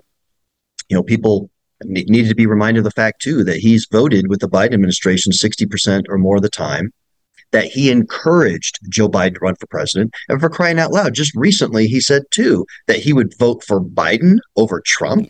Yeah. I mean, what world are you living in, Mitt? I mean, honestly, you're not there with Utahns. You're not. I mean, I talked to Utahns. The average Utah family is now paying $1,000 more a month because of Bidenomics and all the inflation that's come as a result of the excessive spending that Mitt voted for and the Biden administration wanted to put forward. So, yeah, we definitely need people that are going to go there and represent all of us, and put America first. No, it's the truth. And when you talk about stuff that's getting voted on, just as recently as yesterday, you saw the NDAA pass up on Capitol Hill. It got through the Senate with only, I believe, 13 or 14 Republicans opposing it. And when you talk about padding those numbers, you have people like Rick Scott and Josh Hawley and those who say this is a bad thing. Obviously, Senator Mike Lee. And you talk about just the logistics of it. It's like you're writing a clean slate for the Biden administration to do everything that, so many people that go on the news from the same Senate and complain about. Then at the same time, when you look at the favorable map that Republicans have in the upcoming Senate races in the 2024 election cycle, it looks like we might have some people who are, number one, really going to push back on Mitch McConnell, and number two, actually be representing America first when you get up there. Yeah. And I got to tell you, that's what I'm most excited about. I've been asked, and I was doing an event with Kari Lake just this past weekend. You've got Kari Lake, you've got Bernie Moreno, you've got a whole slate, Jim Banks. You got a whole slate of candidates right now for Senate that can add to that group that you just mentioned, like Mike Lee and like Rick Scott and Ron Johnson and Rand Paul. These guys, that number, I think we can cross 10, 12, whatever it may be, America first, true America first senators. You actually have enough there. You've got enough that you've reached critical mass, I think, so you can effectuate the change that we so desperately need in this country. And yeah, what a shame to have the NDAA pass the way that it did. And Senator Lee, what a champion he was of calling out 702 FISA, and the fact that that was extended, even though we have hundreds of thousands of examples of warrantless spying on Americans, not foreigners, right, but on Americans. That's totally unconstitutional. It's against the Fourth Amendment. And the fact that the Senate that's supposed to oversee these guys can't even, Mike Lee pointed this out, they don't even have access to what these enhanced protocols are. And they just keep saying, trust us, trust us. And what a joke. I mean, we need folks that are going to stand up there and stand up for Americans and ensure that their Fourth Amendment protections are protected, and that the budget is brought back into some level of sanity. No, it's the case right there. And, it's funny. Senator Lee did like a master class up on Capitol Hill. And when they run out of excuses for not knowing what's in Section 702 or the things that they're funding in the NDAA, they all leave the chamber and then go to the news and said, oh, people like Mike Lee, they don't want to fund the military. That's why they don't want to vote on this. And that could not be anything close to the case. It's obviously the furthest thing from it. And like you just pointed out, it's like these people don't take the time, and they've all got really young staff up there who don't take the time either. And they don't care, because if it's not something that's going to be a close vote, they know at the end of the day it's just a lot of grandstanding. And by padding the numbers on the Republican side of the Senate next year and winning back the power there, that's what we're looking to obviously avoid. Mr. Mayor, last thing I want to touch with you on, there's a lot of people shutting it down for the holiday season. However, you're not going to be. You've got a lot of campaign events stacked up all through the holidays. I think most importantly, you're going to be at AmFest this week. You want to tell our listenership a little bit about that? Yeah, no, really excited for that. Turning Point came out early, Turning Point Action, and endorsed my candidacy. I think I was the first Senate candidate that they endorsed. I was honored to have that. Charlie Kirk, we're not too far from Arizona here in Utah, so we flew down right after the 4th of July, had a great interview. Charlie's been fantastic. His organization, I'm telling you, is something else. And this is going to be incredible. There's going to be 10,000+ people there at AmFest, and just the way they've been able to move the dial with respect to restoring conservative values, especially amongst the youth, that 18 to 34 demographic. I mean, they pointed out, Charlie did this past weekend, that now there is a higher percentage of 18 to 34-year-old males that are conservative. We have the highest number of people claiming they're conservative in that cohort than there's been in 50 years. And so their work on college campuses and in high schools, I think, is really moving the ball and getting people really changing hearts and minds, if you will, so that we can grow conservatism across the country. And so I'm really grateful for the work that they're doing and want to be able to support it as best I can. No, we're really excited for you to get out to a big event by that, get to introduce yourself to a more national audience. And, just like the same thing with your campaign, Mr. Mayor, anytime you want to come and talk about it on the show, you're more than welcome here. We're obviously going to be live linking your campaign website in the show description today, but for anybody that wants to check you out and, of course, contribute, where can they find you?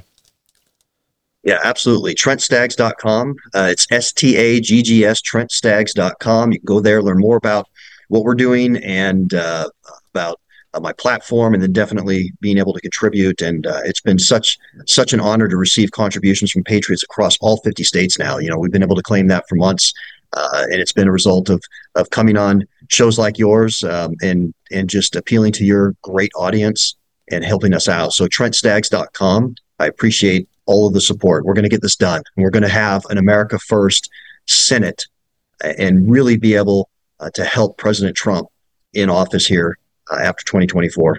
For the first time in a while, they're going to be getting some great and real representation out of the state of Utah. This is the mayor of Riverton and the U.S. Senate candidate in the state of Utah. Mayor Trent Staggs, thanks for coming on the show. Have safe travels this week on your way to AmFest, and have a Merry Christmas as well. Thank you. Yeah, Merry Christmas to you. The glaring issue remains the fact that the Department of Justice allowed these early felonies to expire. The whistleblowers have said they had a deal on the table, which would have allowed that statute of limitations to be extended. For some inexplicable reason, Weiss allowed it to expire. And I got to tell you, I pride myself on being able to share both sides of a legal issue. I can't imagine the rationale for allowing felonies to expire in the middle of an investigation. And maybe she can, because I can't think of one. Fair answer. Let's talk about Donald Trump now, because the special counsel Jack Smith is trying to fast track this to the U.S. Supreme Court. I don't know how the Supremes feel about it. John Yoo and his friend John Malcolm, John Yoo out of Stanford, writes, the DOJ's latest ploy to get Biden reelected. Number 3, guys. Get Trump in the Supreme Court. Oh, there you go. Just want you to answer this in the following way. Does the court feel the pressure of time? Because there's a request to get answers in from the Trump team before December 20th. Do they feel that, sir? Well, Bill, that's the operative question. What comes out of the filing of the special counsel is this sense of urgency that we need to try Trump before the election. The court might not have the same sense of urgency. Even if Trump was convicted, it wouldn't affect his eligibility to stand for election or to serve as president.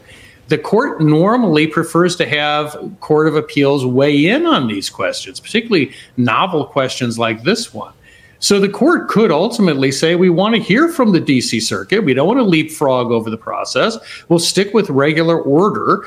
And that may mean that you'll have to move that trial back some. I mean, the district court has already stayed further proceedings on the district court. Smith may lose that March trial date. But he clearly is doggedly fighting to try to get this thing done before the election. And that was Fox News contributor Jonathan Turley, who's, number 1, no friend of Donald Trump. Number 2, no MAGA Republican either, providing a little commentary first on the Hunter Biden cases, the hypocrisy that went down with U.S. Attorney Weiss letting some of these felony statute of limitations expire, as was part of the first sweetheart deal that Hunter Biden was able to get, the one that fell apart over the summer. And now jumping into this other stuff, as we're going to be covering a little bit of just what else is going on up in D.C. as the nation's capital is getting ready to shut it down for a couple weeks as we exit Hanukkah and enter officially the Christmas season now. the stuff that's going on with Jack Smith, the deranged Jack Smith, who has no good record with the U.S. Supreme Court. He's one of the only major prosecutors who have been overturned by an 8-0 margin by the Supreme Court when he sham convicted former Virginia governor.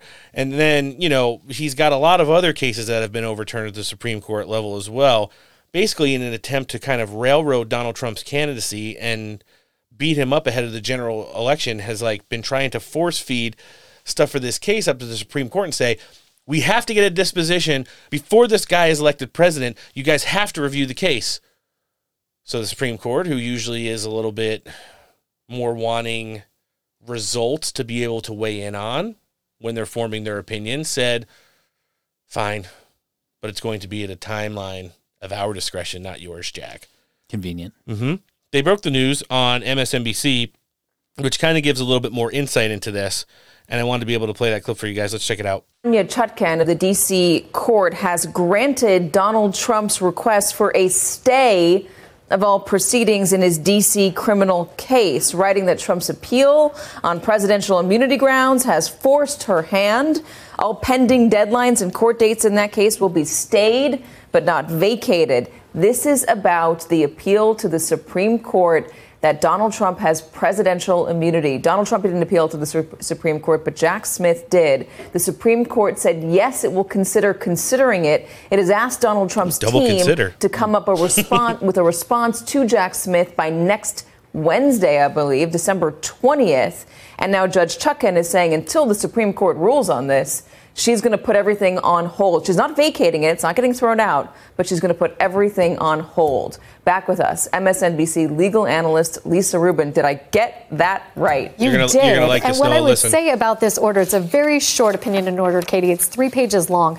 Is Judge Chutkan is saying that the trial is stayed and pretrial proceedings like discovery and motion practice are stayed too. As in they're just put on hold. They're put on hold. Nothing that Donald Trump's lawyers would have to do affirmatively is anything that they have to do until the appeal is resolved. However, she is siding with Jack Smith's team on one important issue, and she's saying, look, I don't get divested of jurisdiction over everything. I can still enforce the gag order, enforce a protective order over discovery, meaning Trump's team can't release all the discovery they've received from the government into the public domain. She still gets to exert jurisdiction over that.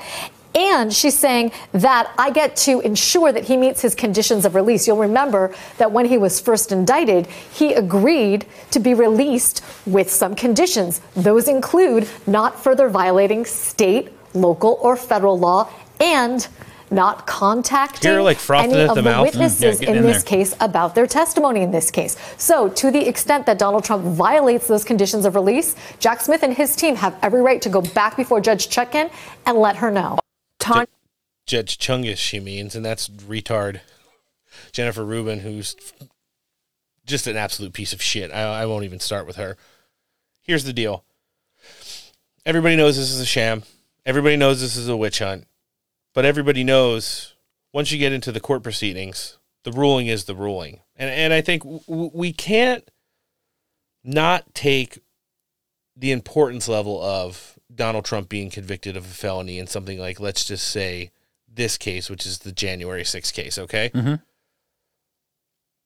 Jack Smith trying to derangedly force this thing down the Supreme Court's throat completely backfired because Donald Trump's entire argument, the centerpiece of his case and defense, is presidential immunity.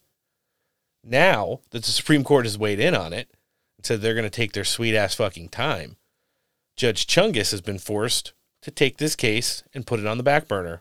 Now nothing is going to happen in it. Donald Trump's going to write a response to Jack Smith that's due by like Wednesday of next week. If I was Donald Trump's legal team, you want to know what I would do? I would get one fucking piece of paper, write presidential immunity on it, and give it to Jack Smith. Yeah. Tell him to go fuck himself. Mm-hmm. There is high potential that this case does not get cased before the presidential election. At which point, if I'm Donald Trump, you've seen what the weaponized justice system has done to you and your family. I'd walk into the Oval Office and my first order of business, before we drill, baby, drill, before we do the whole border wall thing. Before I do my one day as a dictator. First order of business, write yourself a fucking pardon. Yep. And that's what I would do. You know, it's absolutely fucking ridiculous what's going on right now. And do you want to know what kind of got this whole thing started, Noah? There is this whole obstruction of an official proceeding, that 1503C charge that like 700 people who were at January 6th have already been put in prison for. It was the coinciding force from all of these appeals of these regular men and women who are in jail because of this right now, which kind of said like, okay, maybe they might have misused this charge. And this is one of the big things we're trying to charge Donald Trump with. So if the Supreme Court is going to look at all of these January 6th blanket rulings at everybody that like walked into the Capitol, whether they were let in, whether they were invited in, whether they fist bumped with a cop on the way in, now the Supreme Court is looking to potentially overturn this 1503C charge and completely turn on its head one of the angles that Jack Smith was using to get President Trump. Here's the thing. The other special documents case, the special counsel for that one down in Florida, Judge Cannon's watching all of this stuff go on, and you want to know what she said? What? I'm going to do the exact same thing. We're going to put a pin in this, and we're going to see what happens. Donald Trump got one of the biggest legal breaks and victories ever since this Justice Department came after him right now. When it comes at a time where I'm hearing behind some of the back channels that Joe Biden and Merrick Garland are starting to have a fallout over the stuff that's going on with Hunter Biden. Remember, one of the things that Hunter Biden hasn't been charged with yet, but everybody in the Republican House wants to bring up is the FARA violations. That, yes, he used his dad's name to benefit himself and his family, but at the end of the day, he never registered as a foreign agent. He's still not registered as one. That could bring some major charges, and he could look at some potential big-time jail time on that one. So I guess we're just going to have to see what happens. And back to the Trump stuff where everybody's like lobbying these charges against him and stuff like that. It's all fine and good for people to put these charges up and run it through the media and say that Donald Trump is being charged with bullshit and whatever, what have you. But when you actually get down to the point where you're actually going to be following through with it, a lot of these people, they're not going to want to do it because of the precedent it sets. Yeah, it certainly does. And when you look at potentially what could be going down for Joe Biden, who wants to throw, after he leaves office, his nearly 83-year-old ass in jail if he's convicted of these crimes? Or are you going to say, oh, well, Joe Biden's old, so he's on... Donald Trump's 5 years younger than him. You can put Donald Trump on house arrest. Can that house arrest be the White House arrest? White House arrest? And maybe give Joe Biden time stumbled? No, it's the truth. Before we segue and get out of this week here on Steak for Breakfast, I saw Julie Kelly was on the larger apparatus yesterday, giving a rundown. She's the best in the business. Let's hear her. Essentially, for two reasons, the March 4th trial date is gone. Number one is the Supreme Court agreeing this morning to take up this 1512C2 count. This is the felony charge that DOJ has weaponized, bastardized, flagrantly misinterpreted the language and applied this to more than 320 January 6 defendants.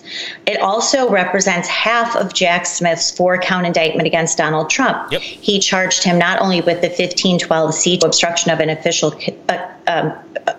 proceeding, but also conspiracy to commit obstruction of an official proceeding. So that really threw a big monkey wrench into Jack Smith's plans to date. We were sort of waiting for that to happen on Monday. The Supreme Court announced it today. Look, there is no argument that the DOJ has misinterpreted that statute intentionally and finally are going to get caught for doing so. Not only DOJ, Steve, 15 district court judges in Washington who knew that this statute was being misapplied, was being used against how it was originally intended to be, which this is the post-Enron Arthur Anderson scandal that dealt with tampering or destruction of evidence. 15 judges have allowed this. Only one, Carl Nichols, a Trump appointee, dismissed this count against 3 defendants. The delicious irony here, Steve, is that the DOJ is the one who appealed Judge Nichols's dismissal of these counts.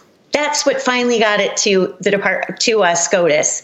So let's just enjoy that as well. The DOJ, in their arrogance, instead of letting 3 defendants off the hook on this count, appealed Judge Nichols, and that's how it got to the Supreme Court.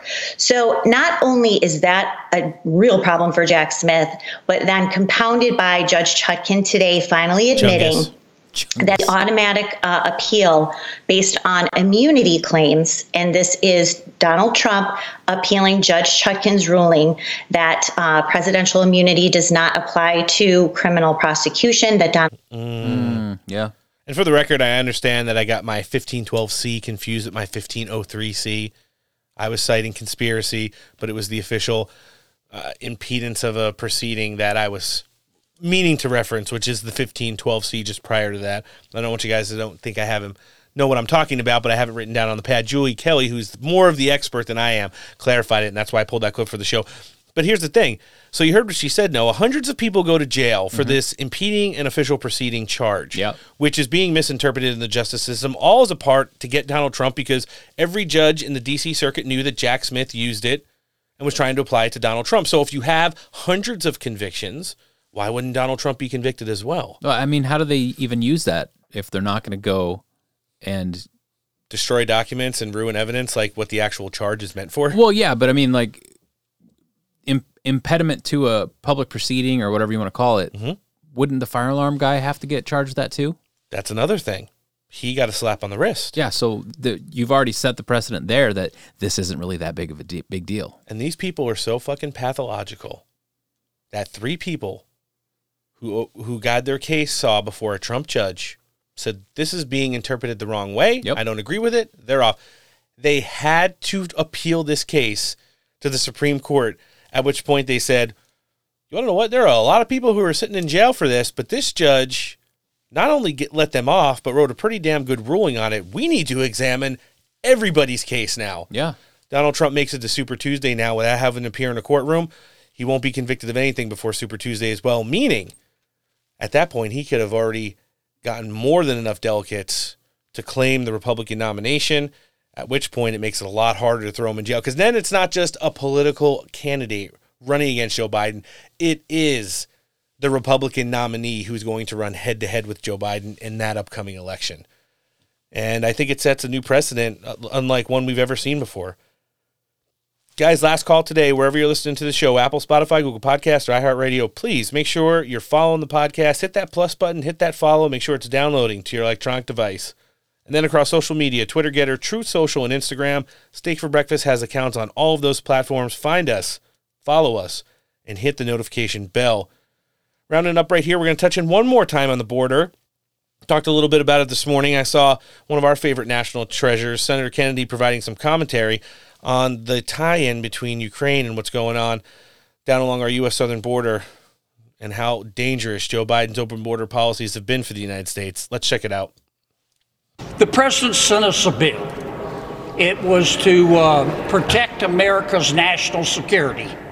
It pertained to the war in Ukraine, the war in Israel, the Chinese conduct in the Indo-Pacific, and the border, because clearly national security now involves the border.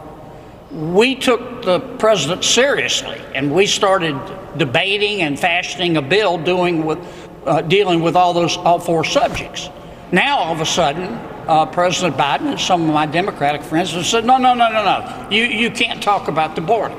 For 7 weeks, there have been negotiations that have gone nowhere, got nothing done. So here's where we are. The only way the supplemental bill is going to pass is if President Biden stands up in front of God and country in the United States Congress and says, these are the changes I'm willing to make at the border. The border is an open, bleeding wound.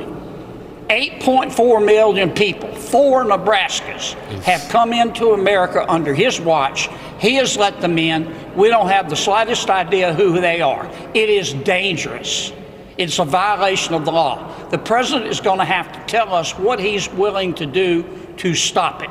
If he will do that, my guess is, and it's meaningful, it's not just lip service, my guess is the Congress will take up his bill. But until he does that, the Congress is not going to take up his bill.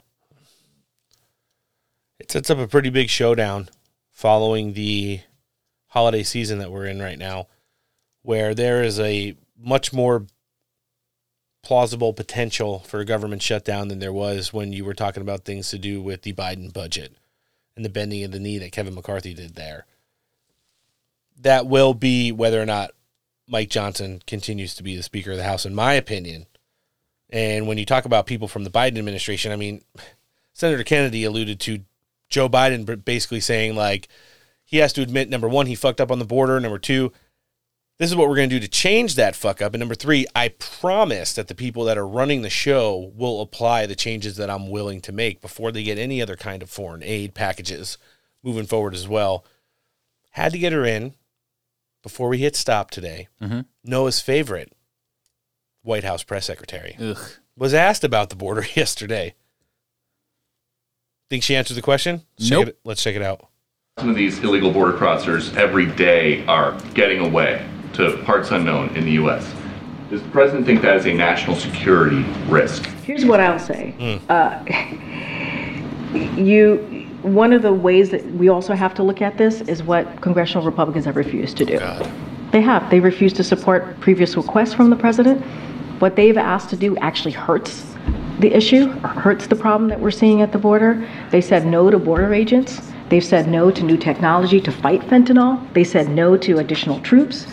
And they voted on eliminating 2,000 Customs and Border Patrol agents. That is what Republicans have done. The president is asking to do this in a bipartisan way, to find some compromise to deal with an issue that hasn't existed for decades now. Which is total horseshit, because the reason they said no to all this stuff is because we're not going to hire more people to process aliens. We want to hire more people to do their fucking jobs. Yeah. So until these people are doing their fucking jobs, you can throw as many National Guard troops, you can throw as many Border Patrol agents, you can throw as many Customs agents, whatever. It's just the welcome wagon. It doesn't matter. They're all just going to be sitting there doing paperwork, handing out fruit snacks, and it doesn't mean a thing. That's why they said no to that stuff. It's the truth. And listen, when you look at every single proposal that's come down from the Democrats, which include things like new technology, new agents to process all the illegals, etc., it's also included hundreds of millions of dollars to expedite this process and invite and incentivize and pay the fucking grossly bloated paychecks of the NGO presidents or whoever the fuck, whatever their structure is. It's the truth of the millions of people who are still coming to this country. Peter Doocy opened that. It was kind of bad audio in the beginning because there was a lot of murmuring. DHS has now put out and is confirming that over 1,000 gotaways along the U.S. southern border is the now average that they're incurring every single day. 1,000 a day. Yeah. Only takes one terrorist to detonate a bomb or to walk into a mall and light it up with a gun, kill a whole bunch of families and kids. We're entering the holidays. Listen, there's going to be a lot of celebrating over the course of the next couple of weeks. At some point, we are going to pay the price for Joe Biden and Alejandro Mayorkas's open border policies. Well, they'll still find some way to blame it on Trump. They'll do that exact same thing where, well, this is the Republicans' fault because they didn't allow us to hire more Border Patrol agents and blah, blah, blah, blah, blah. It's such fucking disingenuous bullshit. Yeah. And I don't think, outside of possibly impeaching Alejandro Mayorkas in the new year, I don't think anybody's going to see the consequence. It's not like any of the agency head matters. All the ones that Alejandro Mayorkas brought in with him have already quit. No, Mayorkas needs to get tarred and feathered. I want to bring that shit back. Yeah, it's going to be interesting. And it goes against the whole process of people who do things the right way, which is where we're going to end. And with our last audio clip of the week here on this big 300th episode of the Steak for Breakfast podcast, I did see this morning, Noah, we're going to end on a little bit of a wholesome note. The former First Lady, Melania Trump, was down at CIS headquarters this morning and gave a speech welcoming in everyone who was obtaining legally their U.S. citizenship. I like it. I did pull a little piece of the audio clip as we get ready to cut it right here. Let's hear the First Lady. Becoming an American citizen comes with responsibility. It means actively participating in the democratic process and guarding our freedom. It also means leading by example and contributing to our society. It is a life-altering experience that takes time, determination, and sometimes even tremendous strength. I think it goes without saying, for the very few times that she's made public appearances since Donald Trump has left office, she's absolutely a show stealer whenever she does. Yeah. And it was awesome that the Trump-appointed person who was in charge of this event invited her down, and she talked about how the incentive of becoming an American, not an American citizen, but being an American is what pushed her to follow that dream and go into the process to become a citizen the right way. It was just everything that we embody here and all the wholesome goodness. A lot of the things. I mean, Noah, would you look at the difference between the White House Christmas videos? That's oh my God, those are the fucking cringiest thing I've ever seen in my entire life. It hurt to watch.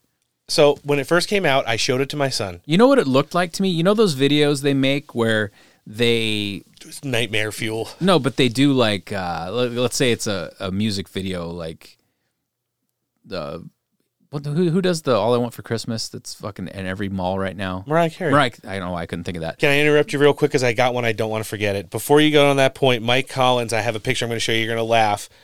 He went to the floor yesterday before he left with a full-size, like 6-foot-tall Mariah Carey, and it says, "All I want for Christmas is 12 appropriation bills."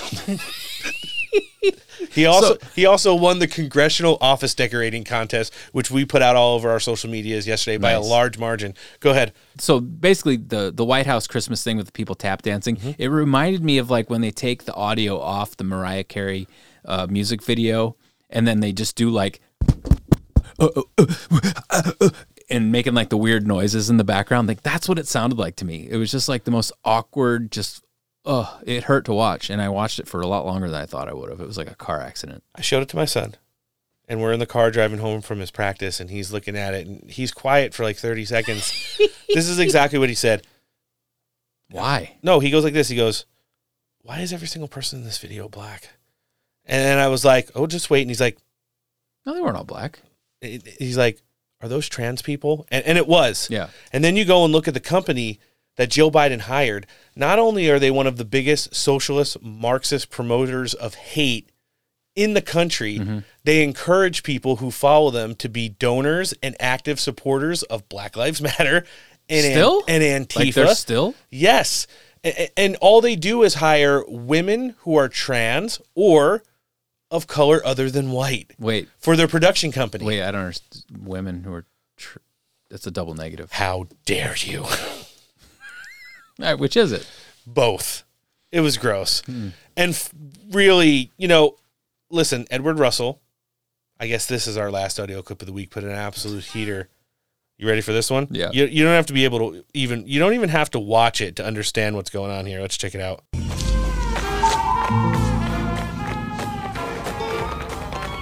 What the fuck is this piece of shit? And he even put the White House logo on the end of it. Oh, I couldn't believe it. When you talk about the Winter Wonderland, and we're going to be heavily Christmas themed next week. Don't worry, we'll be pulling out all the stops as we usually do here on the show. Wait, you're talking about when they found cocaine in the White House? Oh, no, not that Let It Snow. As wholesome as the Trump White House was. Let it snow. And the absolute bangers of holiday spreads that Melania Trump was able to set up throughout the White House. That was stuff like, dreams are made of. This, I don't even know what to call it. It's frightening. Yeah, nightmare fuel. And it was like tap dancing, the Nutcracker. And then the weird, like, engaging smile, like, over, like, weird eye contact. Like, it was creepy. There's no other way to describe it. And I don't care if you're into this sort of thing or not. Like, nobody was looking at that going, yeah, that was good. That was well done. That was that was good. Yeah. I liked it. Listen, all you could do is call balls and strikes, as we always do here on Steak for Breakfast. We're going to be, continuing to cover whatever has happened in the news cycle throughout the holiday season. We won't be taking off any dates, and we won't be taking off any, I guess, of our interviews, because we're all booked up through the new year, much to Noah's dismay. It's fine. We're having a good time here. Make it work. You ever think we'd make it to 300 episodes, Noah? Yeah. I did too. I mean, I thought maybe the doors would have gotten kicked in already, but whatever. Yeah, I know. Everybody else is getting swatted except a cat turd got swatted again last week. And I don't want to bring that on us. Don't put that evil on me, Ricky Bobby. But oof. Here's the thing. I actually think our FBI agents like us. Yeah. I mean, we're likable people. That's true. And if you like this edition of the Steak for Breakfast podcast and now want to hear the other 299 editions of the show, you can find us across every downloadable podcasting platform. That's Apple, Spotify, Google Podcasts, and iHeartRadio. Follow the show. Make sure it's downloading. let's catch a break during this holiday season. Then across social media, Twitter, Getter, True Social, and Instagram. Find our accounts, follow them, and hit the notification bell. You'll thank me later. If you happen to loot a bunch of phones, follow us on those too. Hey, listen, you're going to be around family during the holiday season. No better way to get the great debate going on at the dinner table than giving them a little steak for breakfast. Or a little surprise download when they leave their phone unattended. See what I did there? We want to thank all of our guests for coming down today. Virginia Congressman Representative Klein, former Secretary of the Interior David Bernhardt, show host, one of our great friends and commentator, Mike Crispy. It's been too long for him. I know.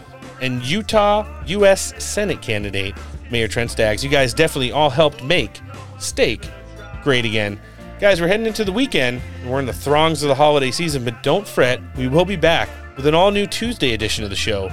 We will be blessed by the beautiful Miss Christina Bobb. Nice. We'll be sitting down with potential replacement for Kevin McCarthy's House seat, David Giglio, for the first time. We'll take it over to Texas with House candidate Dan O'Shea, and we'll be sitting down with Mr. Government Gangster himself. Nice. Former Chief of Staff of the DoD, Kash Patel, will be here as well. So on behalf of the entire pod team, I'm Rowan Noah. Later. Thanks for listening.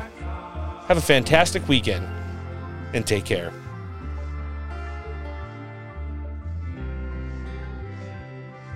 I got the most famous person in the entire planet coming to watch this fight Saturday night. He wouldn't know anything about that. Donald Trump fucking saved America. He put America first. He fucking secured our borders and kept our fucking country safe. You know, he had inflation at an all-time low. He did so many great things for this country.